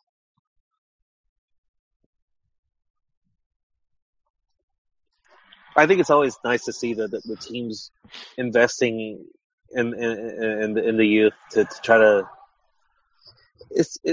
to me, it's kind of shocking that all teams don't take that route, at least on some level, because I mean, you're essentially potentially getting players for free and potentially selling them for profit. Seems like a the other no-brainer. problem, Dan, is you have to understand that Mexico is also an importers league. So they're like, why am I going to waste money, and time and effort cultivating a kid since he was 15 when I could just go down to Paraguay and bring me a 23-year-old who's already done and dusted and it's going to end up costing me less. It reminds me of do that too. It reminds me of the comments that Cesar Montes made. I'm not sure if any of you guys caught it, but apparently he said, if you're good enough, talking about the Mexican player and I guess scarcity of Mexican player now with the new rules and that because the complaint's always that there's too many foreigners. And he basically went out there and said that, at least from what I read, just briefly, that, if they're good enough, they're going to play. Talking about the Mexican player. Right. And he was bitter about that? No. He's saying. Were you bitter about that, Dan? Joel, did that embitter you? No, not at all. I actually kind of agree with it. Because I know a lot of people are against the 10-8 rule because it's going to remove a lot of Mexican players. But what he's saying is if you're good enough, it doesn't matter. You're going to play. Right. You just have to be good enough. I just thought it was interesting. But see, you end up with less talent in the long run because some players are late bloomers. So some of those guys are never going to get the chance. Yeah, they're not going to get the chance because. Look at this kid that just got the call up. The kid from Pumas from Atlas, Dan, that you didn't know anything about. The what's the guy's name? Luis Reyes. He didn't make his. This is from Atlas, another team that has at least traditionally been more of an academy team. Didn't make his professional debut till he was 25. 25.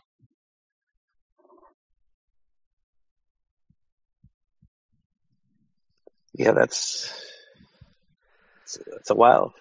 I mean, do you think that like when he finally, he was wearing the same uniform he was wearing as a U20, it was like the shorts were so short, they're like John Stockton shorts, and the shirt's really tight. They finally give him his new uniform. Yeah, so it's that is Liga MX for you. However, but let's get back to the COF list. So I firmly believe that because he's on these, you have to win now, or you're gone. Part that he has to prepare for what's ahead of him, and the Gold Cup to him, I'm sure the Gold Cup is like, the furthest thing from his mind at this point because he has to get have a comfortable enough margin going into June for the Confed Cup where he can just like play without any kind of pressure. So that's what he's preparing for. So he didn't, call up anybody crazy, or try a whole bunch of guys out. He's calling up who he knows and what he needs. So hopefully the strategy will work out.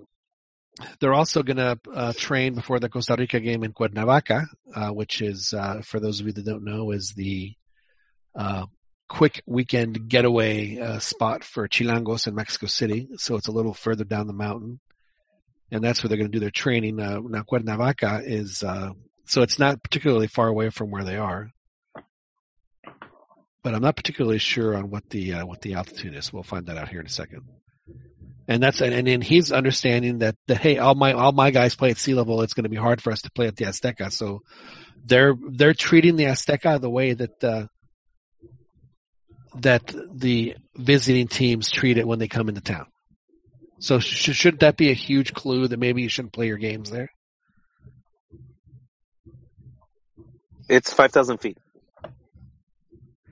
Pinche Dan in your fast fingers. So it's 5,000 feet. So that's a little less than a mile. That's less altitude than Guadalajara, and it's 2,300 feet less than even though it's still pretty far up there. It's 2,300 feet less than Mexico City. So they're treating the Azteca like a foreign trip. They're going to train somewhere else and then drive the 50 miles or so into town. When they can just go up to the Tamalera and play in Monterrey in front of a very loyal group of fans who would just make bonkers noise for them. Which is at 2,200 square feet. I looked it up.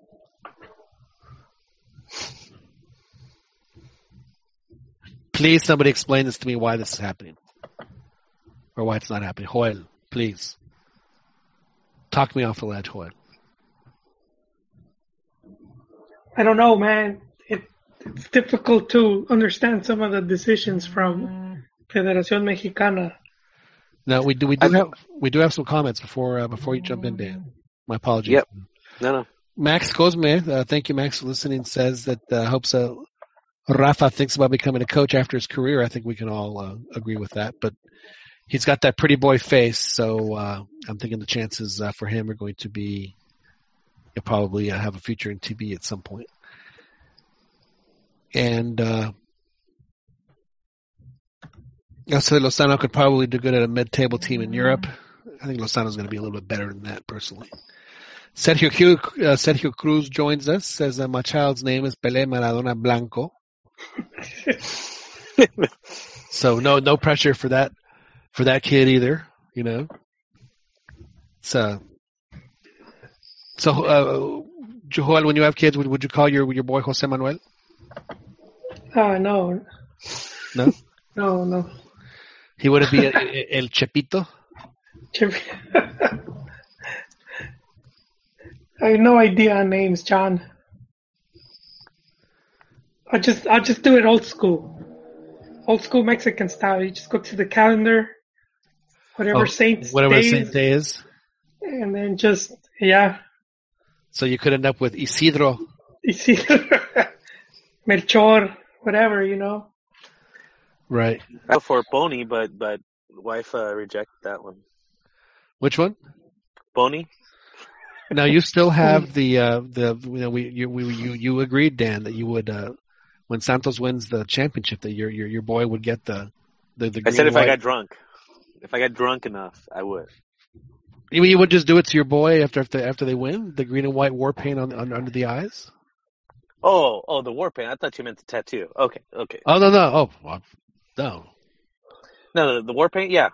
I'll even post pictures of it for sure, dude. I'll change my Abby and have it be that. Well, if you did get a tattoo, you'd have to get it like on your neck, you know, right between your chin and your collar, like so you could like have Santos like coming like peeking out over your tie at the office, you know. Just nothing says class like a nice neck tattoo. Or maybe have like in the workplace. Yeah, with like a Santos logo, but like all tattered and have like a Jared Borghetti zombie looking guy like flipping somebody off. You know, just like peeking over your shirt. That's a good look. Yeah, it would be a good look. It would indeed. Sergio also says that wasn't Pumas' goal. I'm sorry, kind of like the goal to fill in Mexican players. Pumas' goal to fill in Mexican players. They were supposed to be an all-Mexican team years ago. He's right. They did make that commitment. So I guess he's laughing at their new proyecto that they have. And then Max also says that since the league is so short, they need results fast. So I think clubs would rather buy a proven foreigner than risk starting young Mexican that may or may not give them the good results, which is why they have Copa MX to see how these guys can. Yeah, ultimately, I think it's a cost issue. I mean, it's a lot cheaper for a lot of those teams to just hire someone from South America. It's just a lot cheaper for them. They'll probably get an equal player or close enough for a lot cheaper. That's where I think that if they do a union, that's where I think it would end up affecting Mexican players. How so? Because then if you're in a union, you have to be guaranteed, you know, contract, certain wages. But if they just not necessarily, I mean, player from abroad, there would be an agreement in place, but it wouldn't necessarily have to deal with wages or anything like that. But if they were smart, that the players abroad would be part of the agreement. Wait, so you're saying the foreigners would automatically be part of the Mexican? No, what I'm saying is that the agreement with if there was ever a union, they would have to you would have to have some sort of set number of foreign players that they're bringing, not the unlimited number they can bring in now. Wait, I mean, it's something that could always be negotiated. But doesn't the 10-8 also lend itself to eventually leading to decreased wages? It's like, hey man, look, I'd like to keep you, but. Well, I mean, To me, I think the players' union would be best to allow the players to freely move on their own, to go to whatever team they want. If they can accomplish that, then I think a players' union is worth it, because I think that's something that they should have. That they should have free agency. And if that means, not just when their contract is up, it's just when the contract is up, that they can go wherever they want, even outside the country. So, but somebody is having a lot of fun. I'm going to say that's Fernando.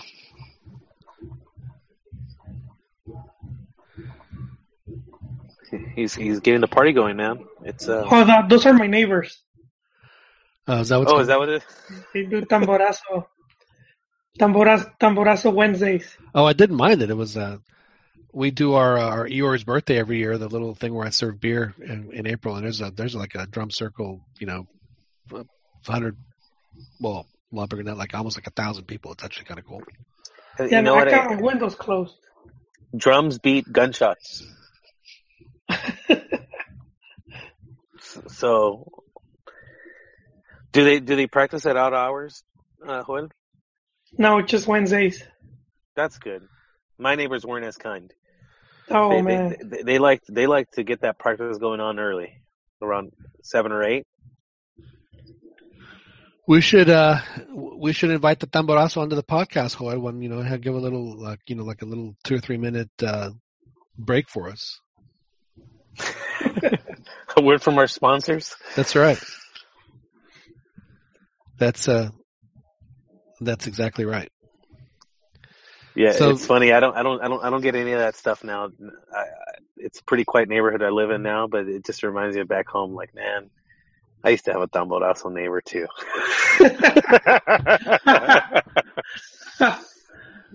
Oh man, yeah. And then there's some garage band that was practicing.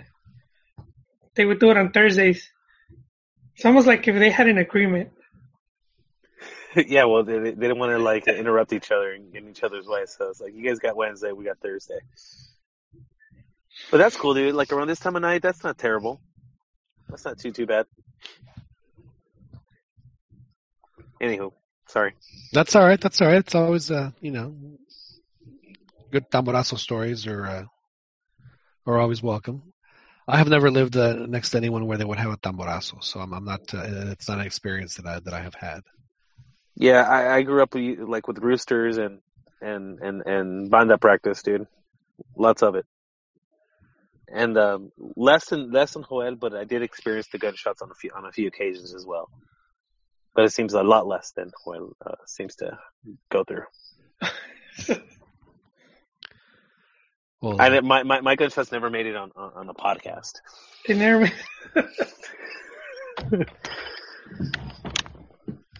Well, it only makes the podcast better when we have sound effects. I'll just call them sound effects. So Joel, is Osorio going to survive to the Confedca? Is he going to get the wins? Is Azteca going to be nice to him? Man, I've been wrong with my Osorio predictions. Have been off, dude. It's because you want him. You expect him to fail. He doesn't. No, I don't expect him to fail. I just don't like how the team plays when we go up against quality opposition. So we play against too many weak teams. So I think we're going to look good regardless. But you have to say though, Costa Rica's a legit test, though, right? No, they are.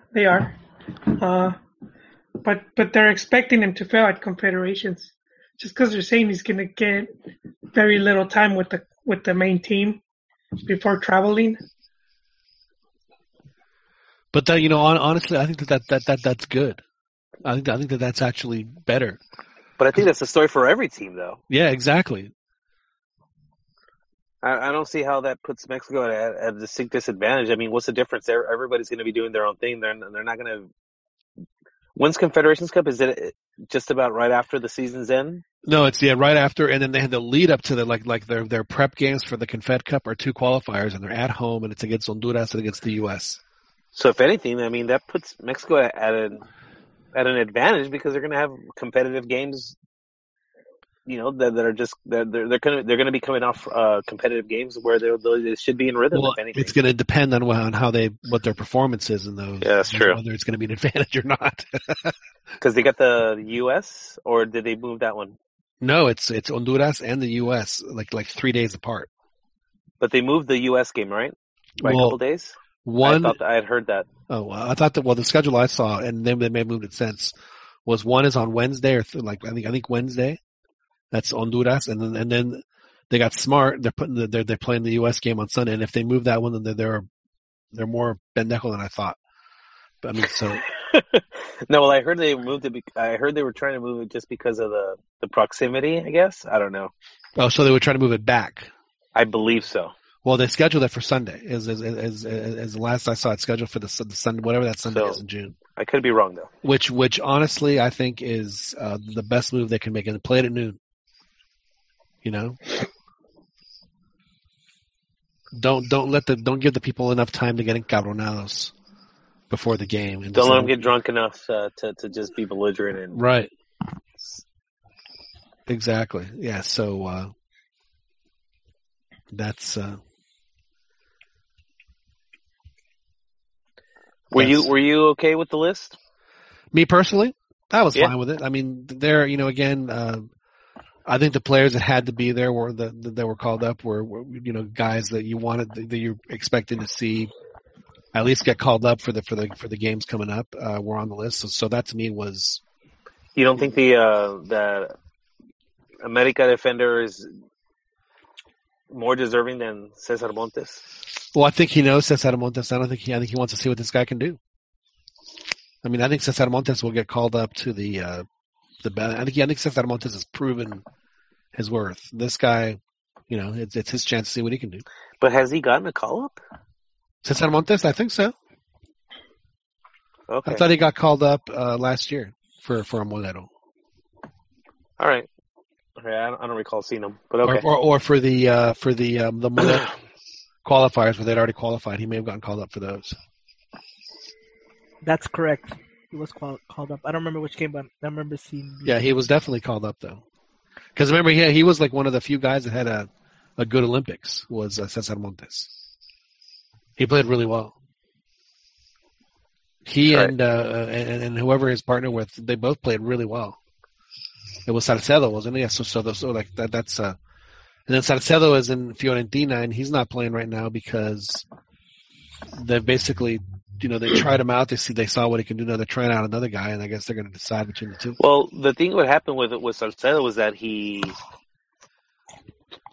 was playing and he was starting, and then he had one game where his error directly contributed to a goal and to a loss, and he seemed like he fell out of favor for a bit because he started riding a lot of pine after that. I believe he got a start recently. So maybe he's kind of getting out of the doghouse finally. Well, that's good. What I had read was that they just had signed a young Colombian defender, and they were just letting him play for a few weeks just to see what he could do, and that's why he wasn't playing at all. Oh. So maybe competition. Maybe those things are related. Well, this guy really sucks. We need to bring another one. Yeah. See what he can do. So maybe they'll have a Spock, Captain Kirk. I need to have that music. They might have to replace the new Chiva contra Chiva. It's the you know what music I'm talking about, right, Dan? No. Oh my God! Seriously, you don't. Joel does. What happened? You know what I'm talking about when Spock meets Kirk on the pit when they were gladiators in Star Trek. Oh man, I'm more of a Star Wars. Oh, you know that's like one of the classic. That's like probably the most classic scene in Star Trek. Oh yeah, I would just see the intro because of the theme song. and then I would change it. I'm surprised, one. You know, in What? fact, You're a self-admitted geek. I figured you'd for sure be a Trekkie on some level. Nah, it's Star Wars, because, it's war, dude. No, I'm with you, You man. put the war on the start, huh? I never understood the Star Trek either. Although I do like the new ones that have come out. so you didn't even watch? Wrath of Khan? No. No, the Next Generation. No. I only saw, like, the old ones, the really old ones. With, what was the guy's name? The actor?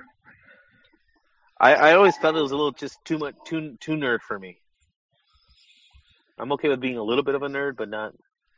I just remember the fight with Captain Kirk and the Green Lizard Spock. with the costume. Oh, the lizard. Oh, yeah, when they fought that. This music. Yeah, there you go. So there was a Simpsons episode once where Homer and Barney were battling to become the next astronaut.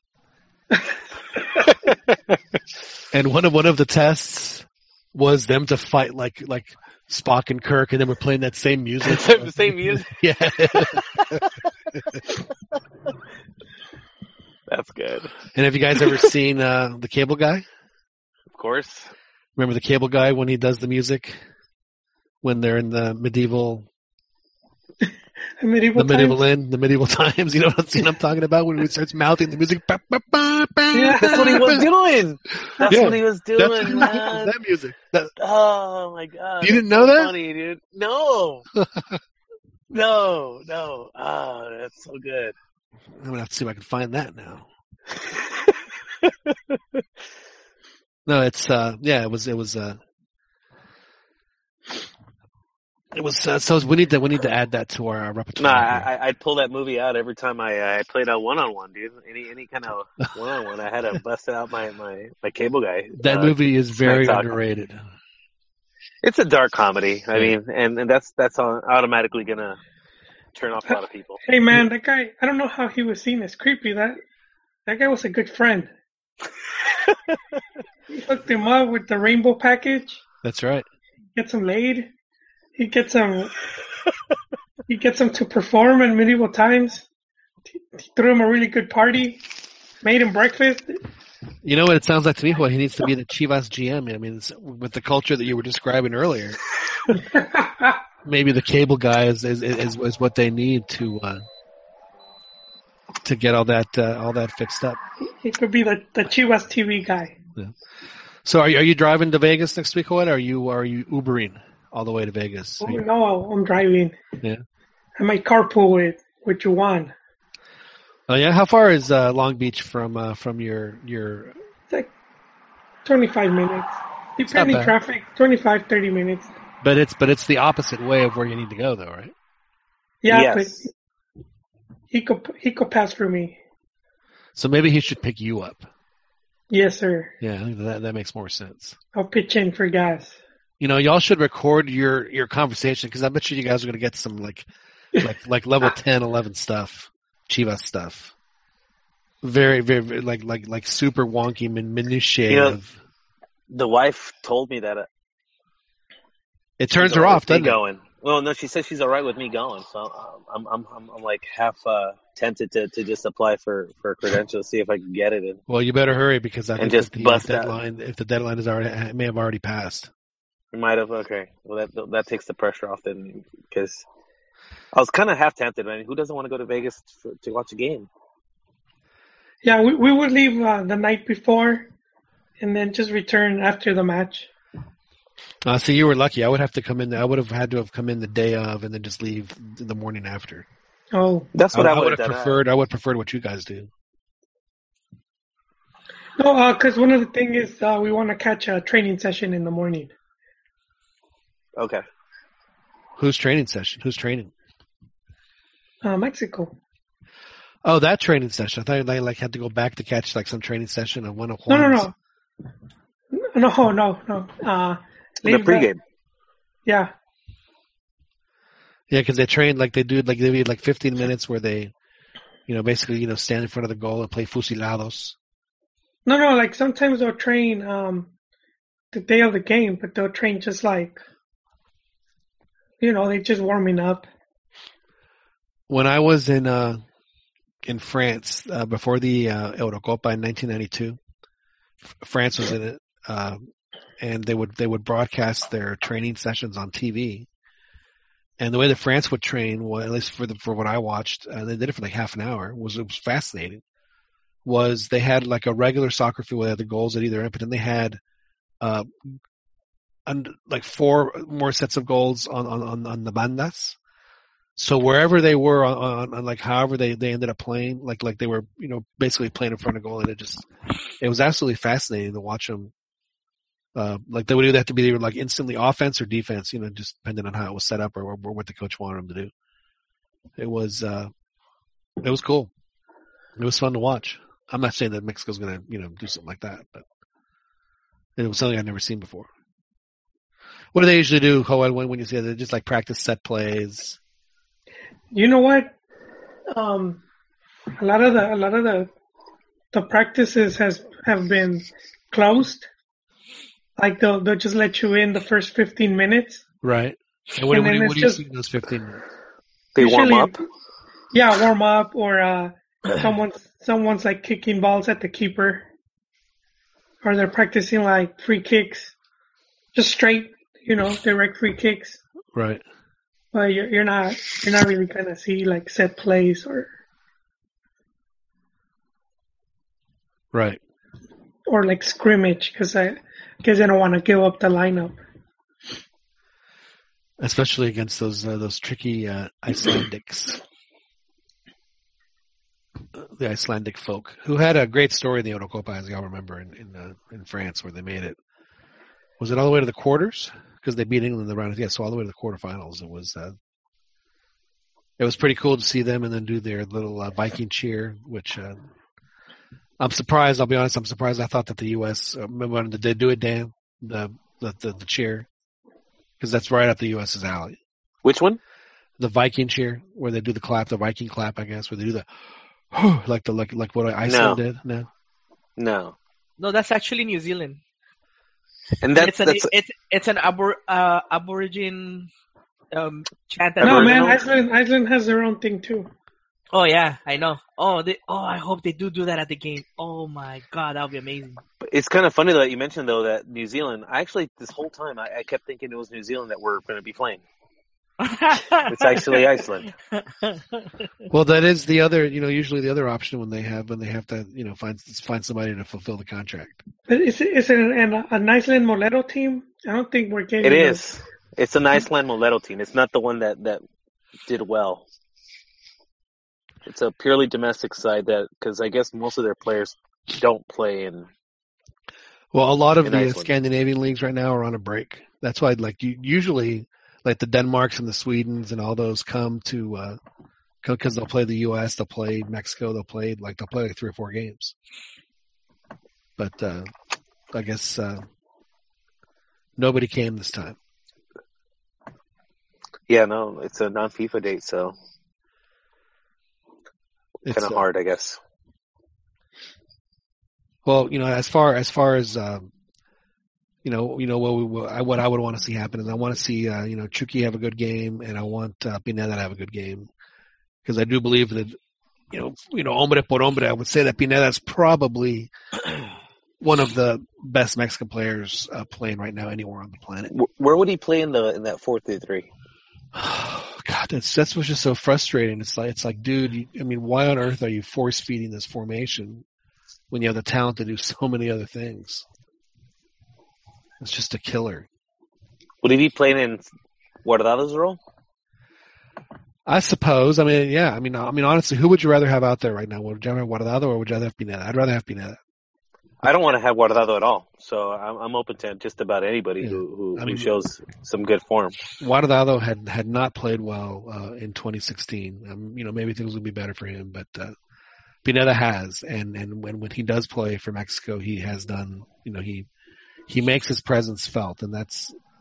I just like the fact that he's young. He's got a good spring in his step, and just Guardado He was has just great looking vision, slower man. and slower. Yeah, and he has Yeah. great vision. That pass, was that him? That Yeah, Okay, against this over the weekend against Querétaro, yeah, it was his pass. that was amazing. That was just a beautiful goal. You know, Joel, I'm really surprised at you that you are not just like all over, like you're not an Orbelino already, because he is terrific. You know, Chivas had an opportunity to have signed him. Well, they did sign him. He's on your team now.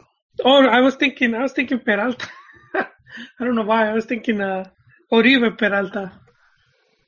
Orbelin, yeah, no, he was a good, he was a good catch, which goes back to with Buse. I really doubt he wanted to get rid of him. Yeah, exactly. They took apart his team.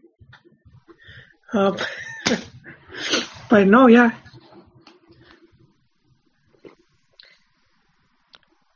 I could see him being in the club for a long time. Chivas. Yeah, before they end up selling him, which I think could possibly happen. As that's the one thing though, like once they start getting called up, that's naturally what tends to happen. Like they start, and Chivas seems like they're a selling team lately. When it comes to guys that are viable, it's curious. It's a good way to I guess elevate the name of your team if you're constantly pushing people out to Europe. I think Chivas got a little Cheech drunk. I think that they saw that they kind of struck gold with Chicharito as far as not so much that they sold him, but that he was such a successful sale that they thought that they would just all of a sudden become this factory where all these like Ulises and all these guys kept going out. And I don't necessarily think it's really worked out for them because it's not really something that they're set up to do all that much. Well, I guess if you were to ask the fans, I think they'd think it's great because it, in theory, would help the national team because they'd be playing at a higher level of soccer. But I'm with you, man. I guess lately my outlook has not so much changed, but I guess I kind of understand where these clubs are coming from. I mean, it's we sell them so they can go do bigger and better, but where does that leave us? It's not exactly easy to replace some of these players. Right. But yeah, Pineda, I'm starting to drink the Kool-Aid on that one, John.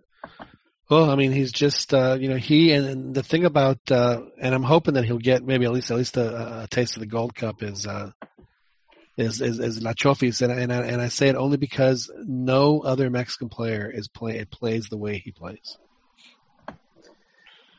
Well, he's got that rare talent of the 1v1.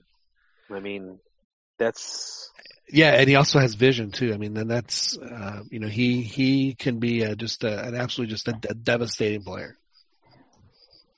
And he's a pretty decent finisher, it looks like. So, I mean, yeah, I'm surprised and slightly disappointed he wasn't called up. Yeah, I was too. What's up with that? Why wasn't Achofis called up?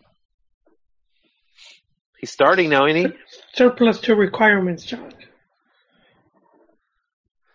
What kind of requirements? But just like besides Lozano, who do you have that's really dynamic in that list? Gio, hasn't played in like months. Yeah, but I mean, and then when you go to the first team, I don't think Chofis could bench anyone right now from the first. Do you think? I think La Chofis would be an excellent addition to the Gold Cup. No, yeah, I think he has that potential.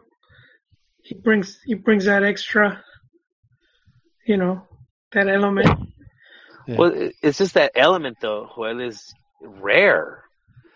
That's the thing that I'm impressed with is that like Yeah, he's the only Mexican player in the league that is doing what he's doing. But also sometimes they negotiate with the club to see how many players they could take. So sometimes they won't allow because this is non-FIFA date.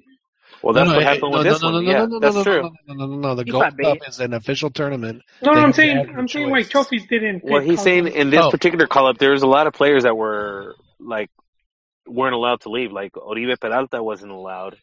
Yeah, and I think trophies could have been one of those. So I mean, yeah. So you think trophies was intocable? or probably he said, you can only take this amount. I mean, honestly, to me, the trophies is the kind of player that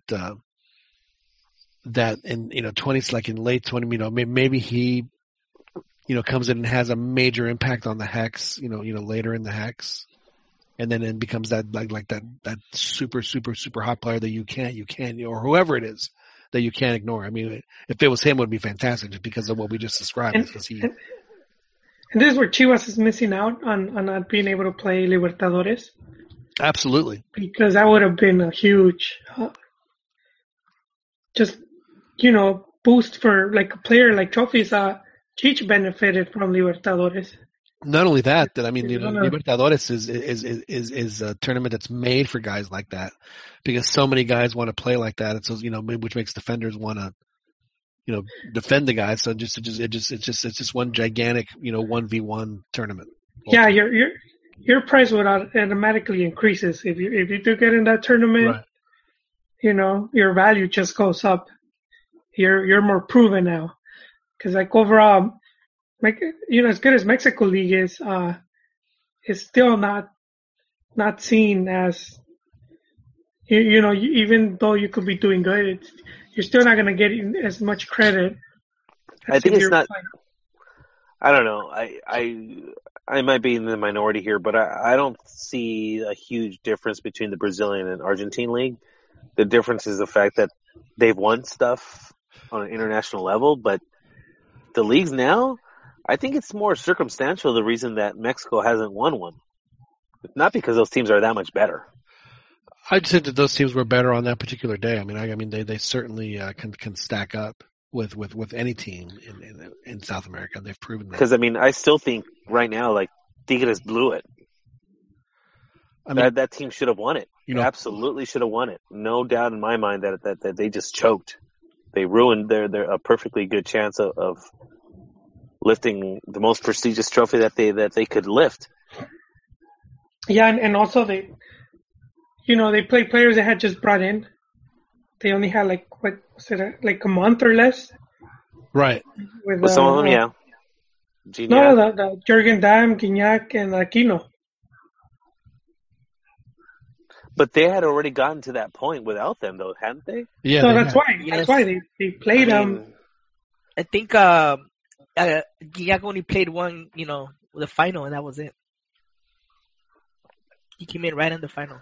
And that was part of the thing, too, that I thought was probably at a disadvantage for Tigres. I guess it depends, but I just don't like the way that was set up. The finals played like months later, it seems like. Well, they always break it up like that. They'll go through the, up to the quarters, whatever it is, and then they take a break, and then they come back and play the rest of the tournament. Although I don't think that happened. I think that only happens in World Cup years, to be honest with you, because if I'm not mistaken. I may be mistaken. I don't know. The practice is still going on strong, I can hear. It stopped and then they took a break and it just came back on. And Pumas last season, they ended up losing in quarterfinals to the Ecuadorian team in Independiente del Valle. And I mean, they had that game won. They were going to make the semifinals. They had a chance to make the final, and it didn't work out. It was unfortunate, but I have to admit I'm very happy with Valencia. Pumas is in second place in Liga MX. They're tied for first on points, but second on goal differential. they've played well. They're doing it with the youngsters. They got some good refuerzos, and I'm hoping that the Pumas will at least challenge at least make the semifinals for the Conca Champions. That'd be great if they can win the first leg. Then who knows what could happen? They could beat anybody in that tournament. So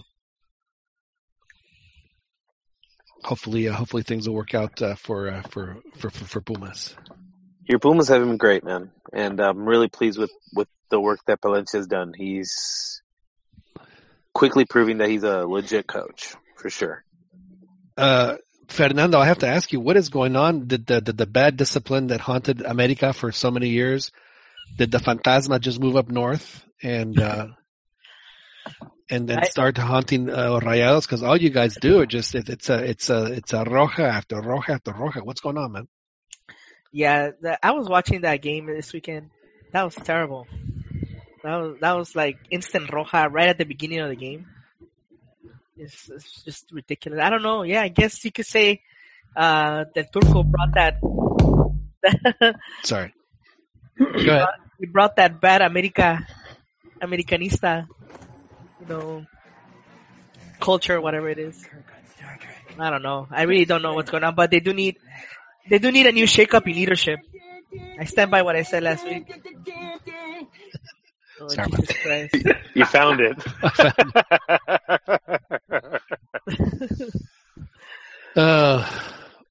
Well, so are you still bullish on your Rayados? Are they still going to do well, or are you just like time for the coach to go? Well, the coach should have already been gone, but the only thing you can do for now is just hope for the best. So he's a dead man walking. To me, he is on the green mile. And so you want Vuce to come back? I would like Vucevic. Why did they ever fire Vuce in the first place? I have never understood that. He had some bad streak of results. Who cares? I know. I don't know. I have no idea, but that's just the way it goes sometimes. And remind me, how many championships has Monterrey won since Vuce was fired? 0. And how many championships did he win for them when he was coach? Was it 3? Well, he won 1 league title and 3 Conca Champions. No, he won more than 1. He won like 2 or 3 league titles. No, he won 1, 2009. No, dude, they won in 2011. He won 2 or 3 that's why they were in Conca Champions, dude. Yeah, they won 3 in a row. That's why. 3 in a row. That's why they kept going over and over. They just kept failing at the Clubs World Cup. They did do that. Well, To be fair, though, everybody mostly has failed miserably at the World Cup. except La Volpe, but that's another story. That was a Well, you want to talk it about wasn't a complete fail. you always complain, Fernando, for teams that bunker and park the bus. Did you watch that game between Club America and Real Madrid? Did yes, you watch the game? Yeah, Hey, John, Yes. I got Buce's stats with Monterrey. Yeah. Hit me. 2 first division titles, 2009 Apertura and 2010 Apertura. Right. 1 Interliga, which was the one to qualify for Copa Libertadores. That was in 2010. CONCACAF Champions League, 2010, 2011. Yeah, 3 years in a row, from 2010 to 2013. And FIFA Club World Cup, 3rd place in 2012. There you go. And I believe that was the World Cup where that was like the Tecatito debut. That was where he scored a goal against Chelsea, if I'm not mistaken. What year did he to make reach it the 5-1 final with Querétaro when they had Ronaldinho? Was that like 2014? 14 or 2015. I think it was 2015. Man, this guy is took him to the pretty final. much every year, every 2 years, he's está disputando un campeonato. And he gets fired right after that. Yeah, I think that was a mistake to let him go, but he was going to go to the Mexican national team anyway and get fired again. When was he? Oh, well, Yeah. We got. He got the boot after like 2 games. I think that was unjustified.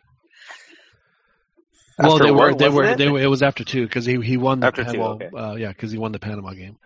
Well, they were in full, and they were in full panic mode. And what do weak people do when they're like they want to they want to show, hey, this is we're in charge here, so we're going to do this. So they want to exert some power, and that's the only thing they know what to do. Yeah, because it was Vucetich's fault that Chicharito missed an open net. Whiffed at an open net. That was terrible.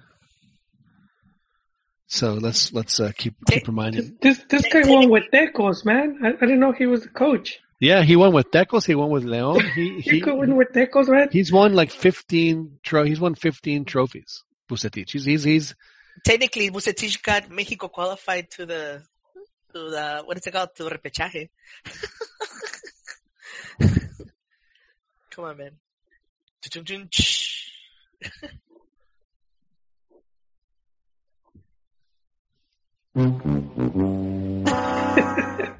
Sorry for that. That was a little late on that. Yeah, so I mean, the fact that he, like you said, Joel, that it was unjust, and obviously they were trying to make it, and it may be that he wasn't happy there either. So maybe he was welcome. He said, "Hey, man, I'll stick around for as long as you need me, but I need to move on." So who knows? Does it bother you that Fernando, that Tigres seems to be really, really, really outshining your Rayados? Like it's gonna happen if they're gonna be opening their wallet. That they really went all out and bought all kinds of good players. I'm not gonna. Yeah, but Rayados do that all the time. That's the Rayado way of building a team too. Well, the last big signing was El Chupete, and since then they haven't really had a big signing. So if they haven't had a big signing since then, you're in the meantime, Tigres is buying up the, from Europe. Of course, you're talking about Monterrey. Yeah, they have the second most expensive squad behind Chivas. I know. No, behind Tigres. No, actually, well, the point is that I'm saying is that yeah, I can understand why Tigres are getting the results because they're actually opening their wallet. Monterrey did the same though, man.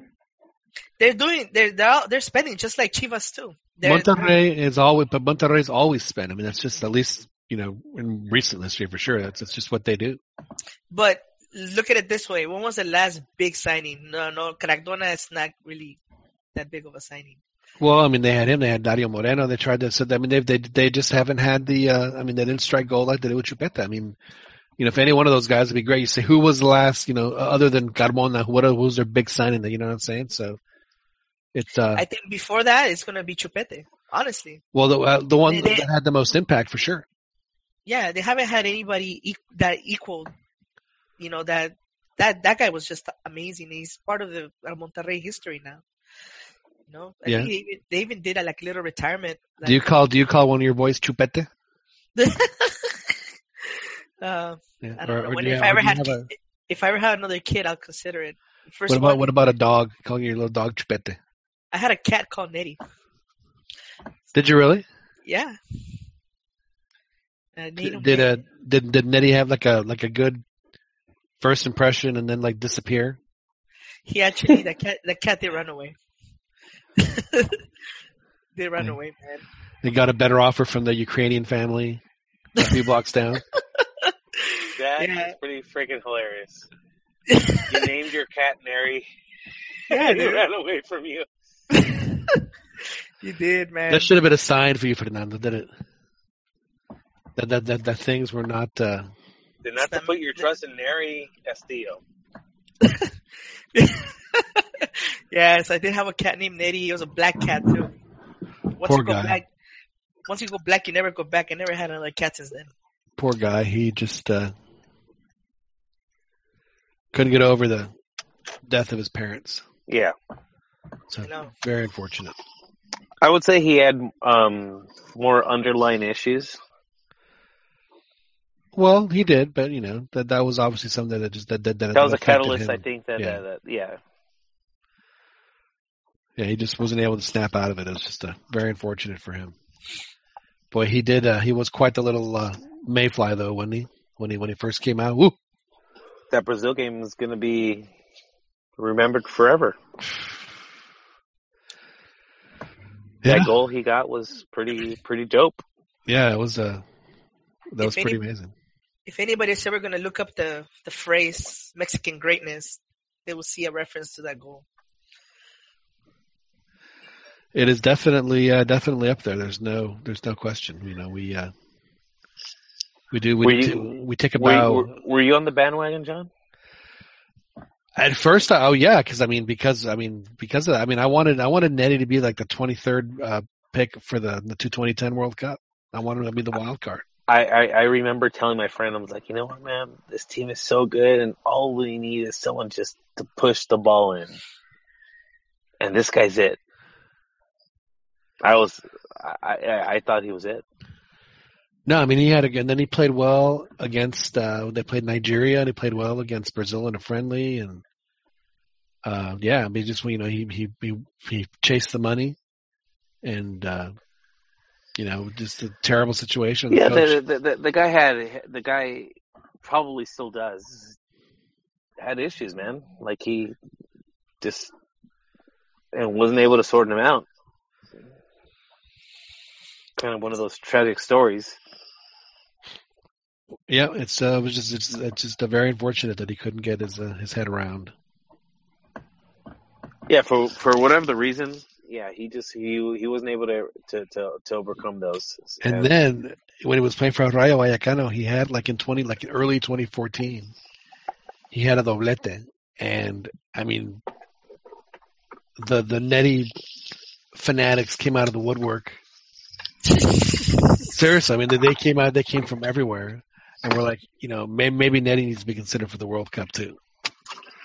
Just because he scored 2 goals. Because people thinking he's back, this is the Nettie that we're. I thought that Hugo would be able to rescue him in Pachuca, but it just didn't happen. You know what?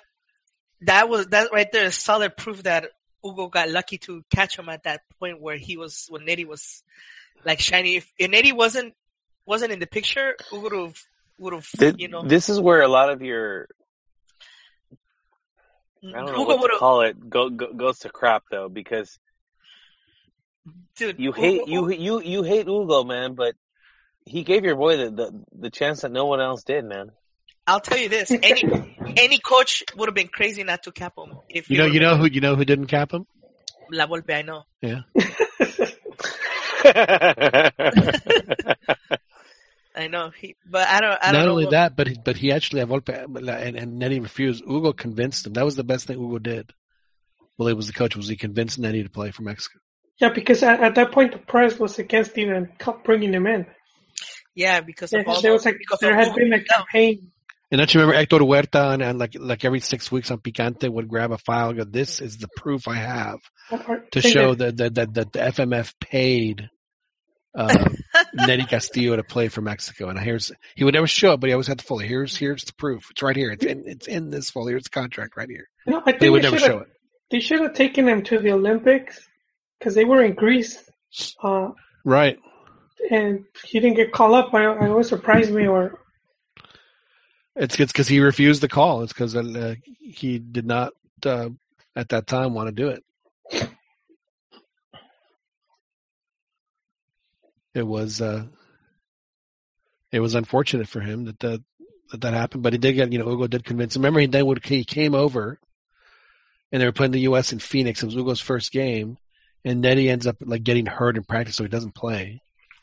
And then the U.S. wins 2-0 because Mexico had, I want to say like 8 or 9 unbelievably good chances to score and didn't score any of them. And the U.S. wins 2-0. I mean, it just your typical Mexico game where they dominate possession, create a ton of chances, don't score, and let the other team beat you on the counter or on a set piece. Just classic Mexico game.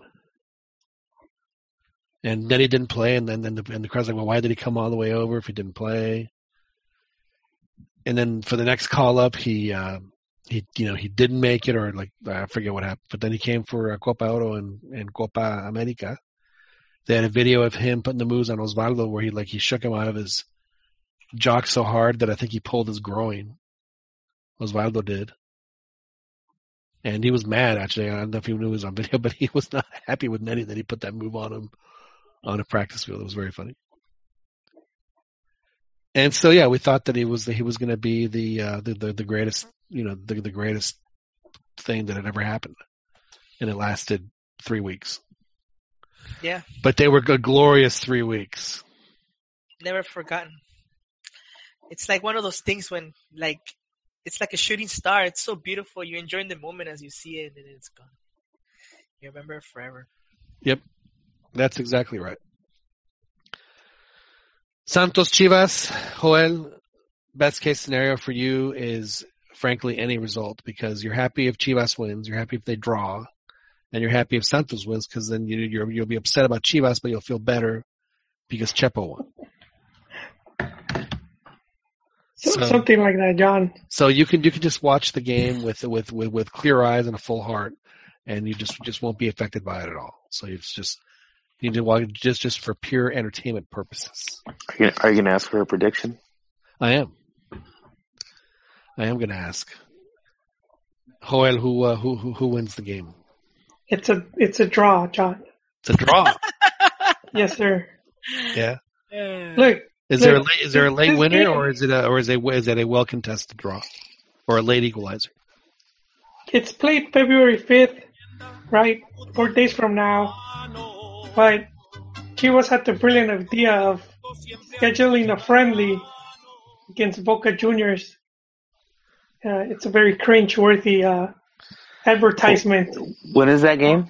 The battle for the battle to see who's the titan of the Americas or something. Batalla de Gigantes. Yeah, it's pretty bad. But they're playing tomorrow. So they played in Copa MX tonight. They're playing tomorrow. Then they're playing Santos Sunday. But it's a late game. It's Sunday at 6. Yeah, but I mean, I think that Chepo could take the draw. Yeah. So Chepo would firmar a draw without any problem. Yes, sir. Yes, he would, man. I think the one thing that he's probably counting on is for Furch to start firing up. Yeah. Daniel-san, how do you feel about this particular match? I'm feeling good about my team right now, actually, and it wouldn't surprise me if they surprised the Chivisas and took away a win. Wow! So you have the full 3 points from Dan. Interesting. I do. I kind of do think they're going to pull it off. Fernando, who is Monterrey going to be down to 10 men against this weekend? Oh my God! There needs to be something done about these refs, seriously. But I don't know. Well, anyways, so you're blaming the refs now too. That's very interesting. They play in the Caxa way. What do you mean blaming them now? I just find it interesting that you're excusing your players' boorish and frankly violent behavior, dude. On the refs.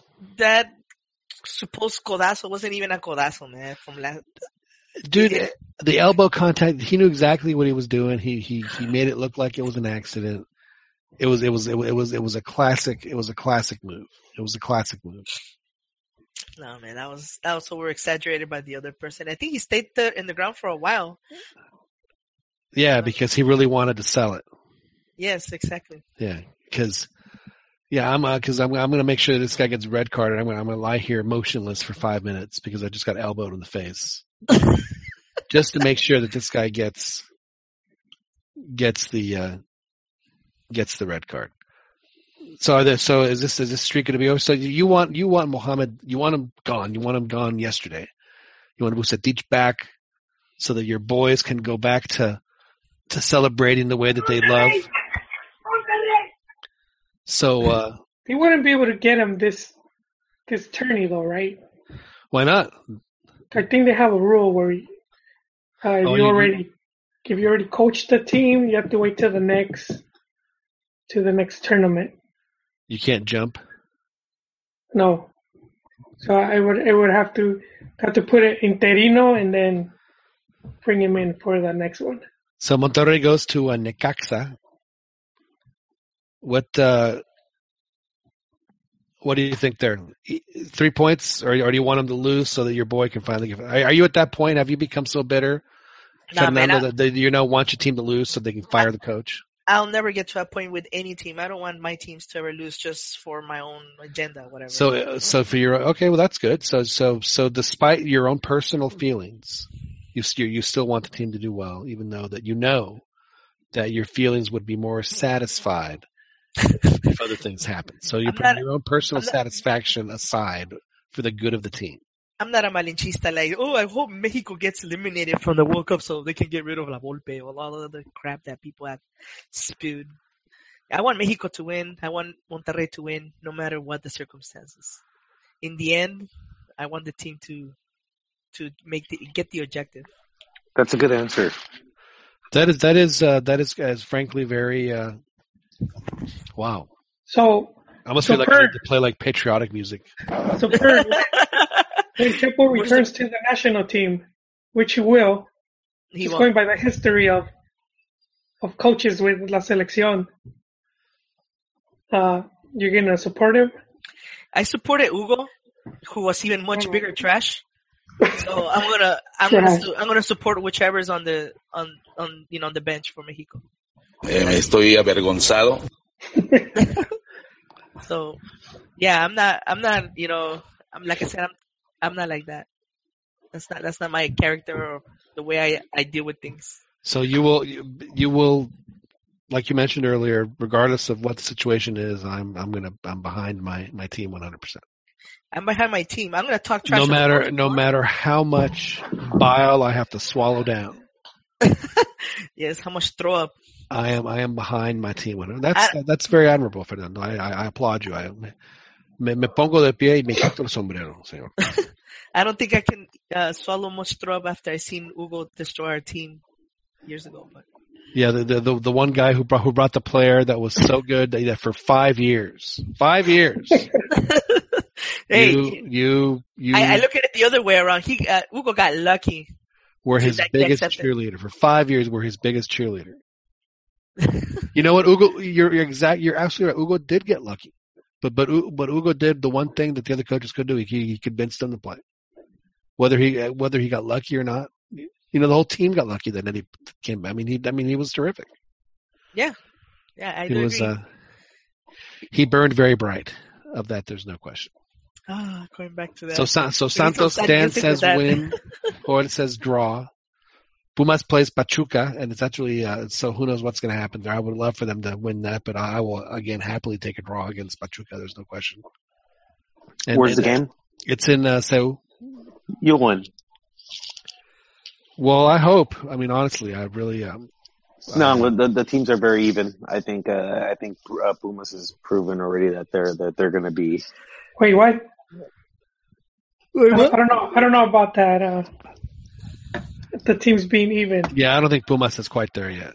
Pachuca has more solid squad. I disagree. Players have been playing together longer, and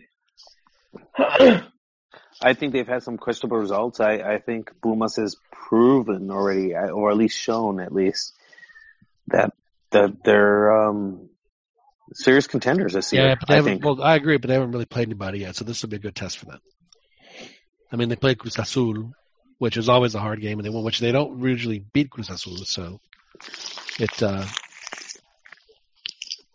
definitely be a good test for Pumas. And then, of course, we can't do a podcast without forgetting to mention Club America. And I think they were losing 2-0. Did they lose to Tacoras there at the end? Yeah, 3-2, I think. Oh, so they made it. I got to tell you, man, Copa MX, unfortunately, I can't watch it right now because that's with Michele Año, man. He beat Santos. Now he beat He beat America. And it was Sergio Nápoles. Is that the Gusano Nápoles that scored? Or is that somebody different? No, that guy's long retired, man. Yeah. So could this be the Gusanito? I don't know about that. El Gusano Nápoles. That's such a great name.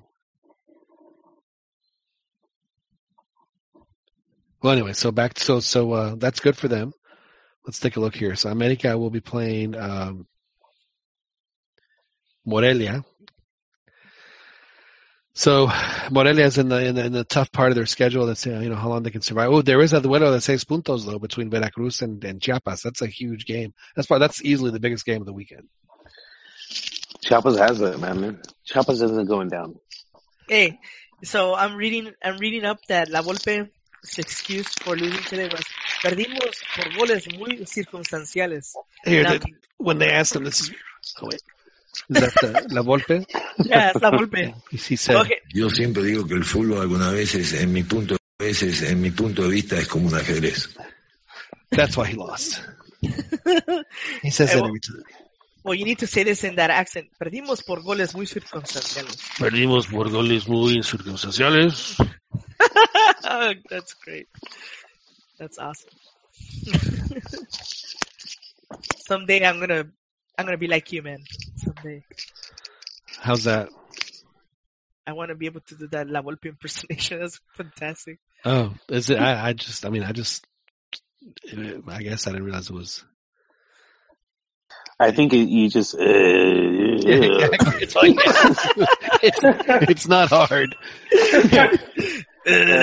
That's what I picked up on. And just pronounce the A as like je, then that's that's all you have to do.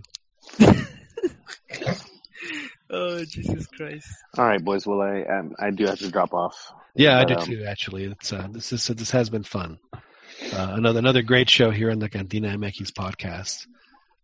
We did meander a bit, but I think we kind of held it together for the most part, which is what our goal is here. So thank you guys for joining us. We did have some participation on the chat, so I do want to thank Max Cosme and Sergio Cruz for commenting tonight on our many folks that tune in to this live and then listen to us on iTunes in the podcast center. My name is John Jagu. Thank you guys for joining us. Dan, thank you for joining us. I guess Dan. My pleasure. Oh, good. Well, thank you, Dan. And Joel, are you going to join the Tamborazo when it's done? No, sir. I go to work tonight. All right. Well, have a safe and happy day at the office. Fernando, hope your boys can stay clean this weekend. All right. Let's hope so. And of course, want to thank everybody else who participated and joined and listened here in the Cantina MX podcast. Big weekend here in the States. Super Bowl weekend. So enjoy that as well. And of course, enjoy all the soccer because we get soccer almost every day of the week. So things to be thankful for. Thank you guys for listening, and we will talk to you guys next week.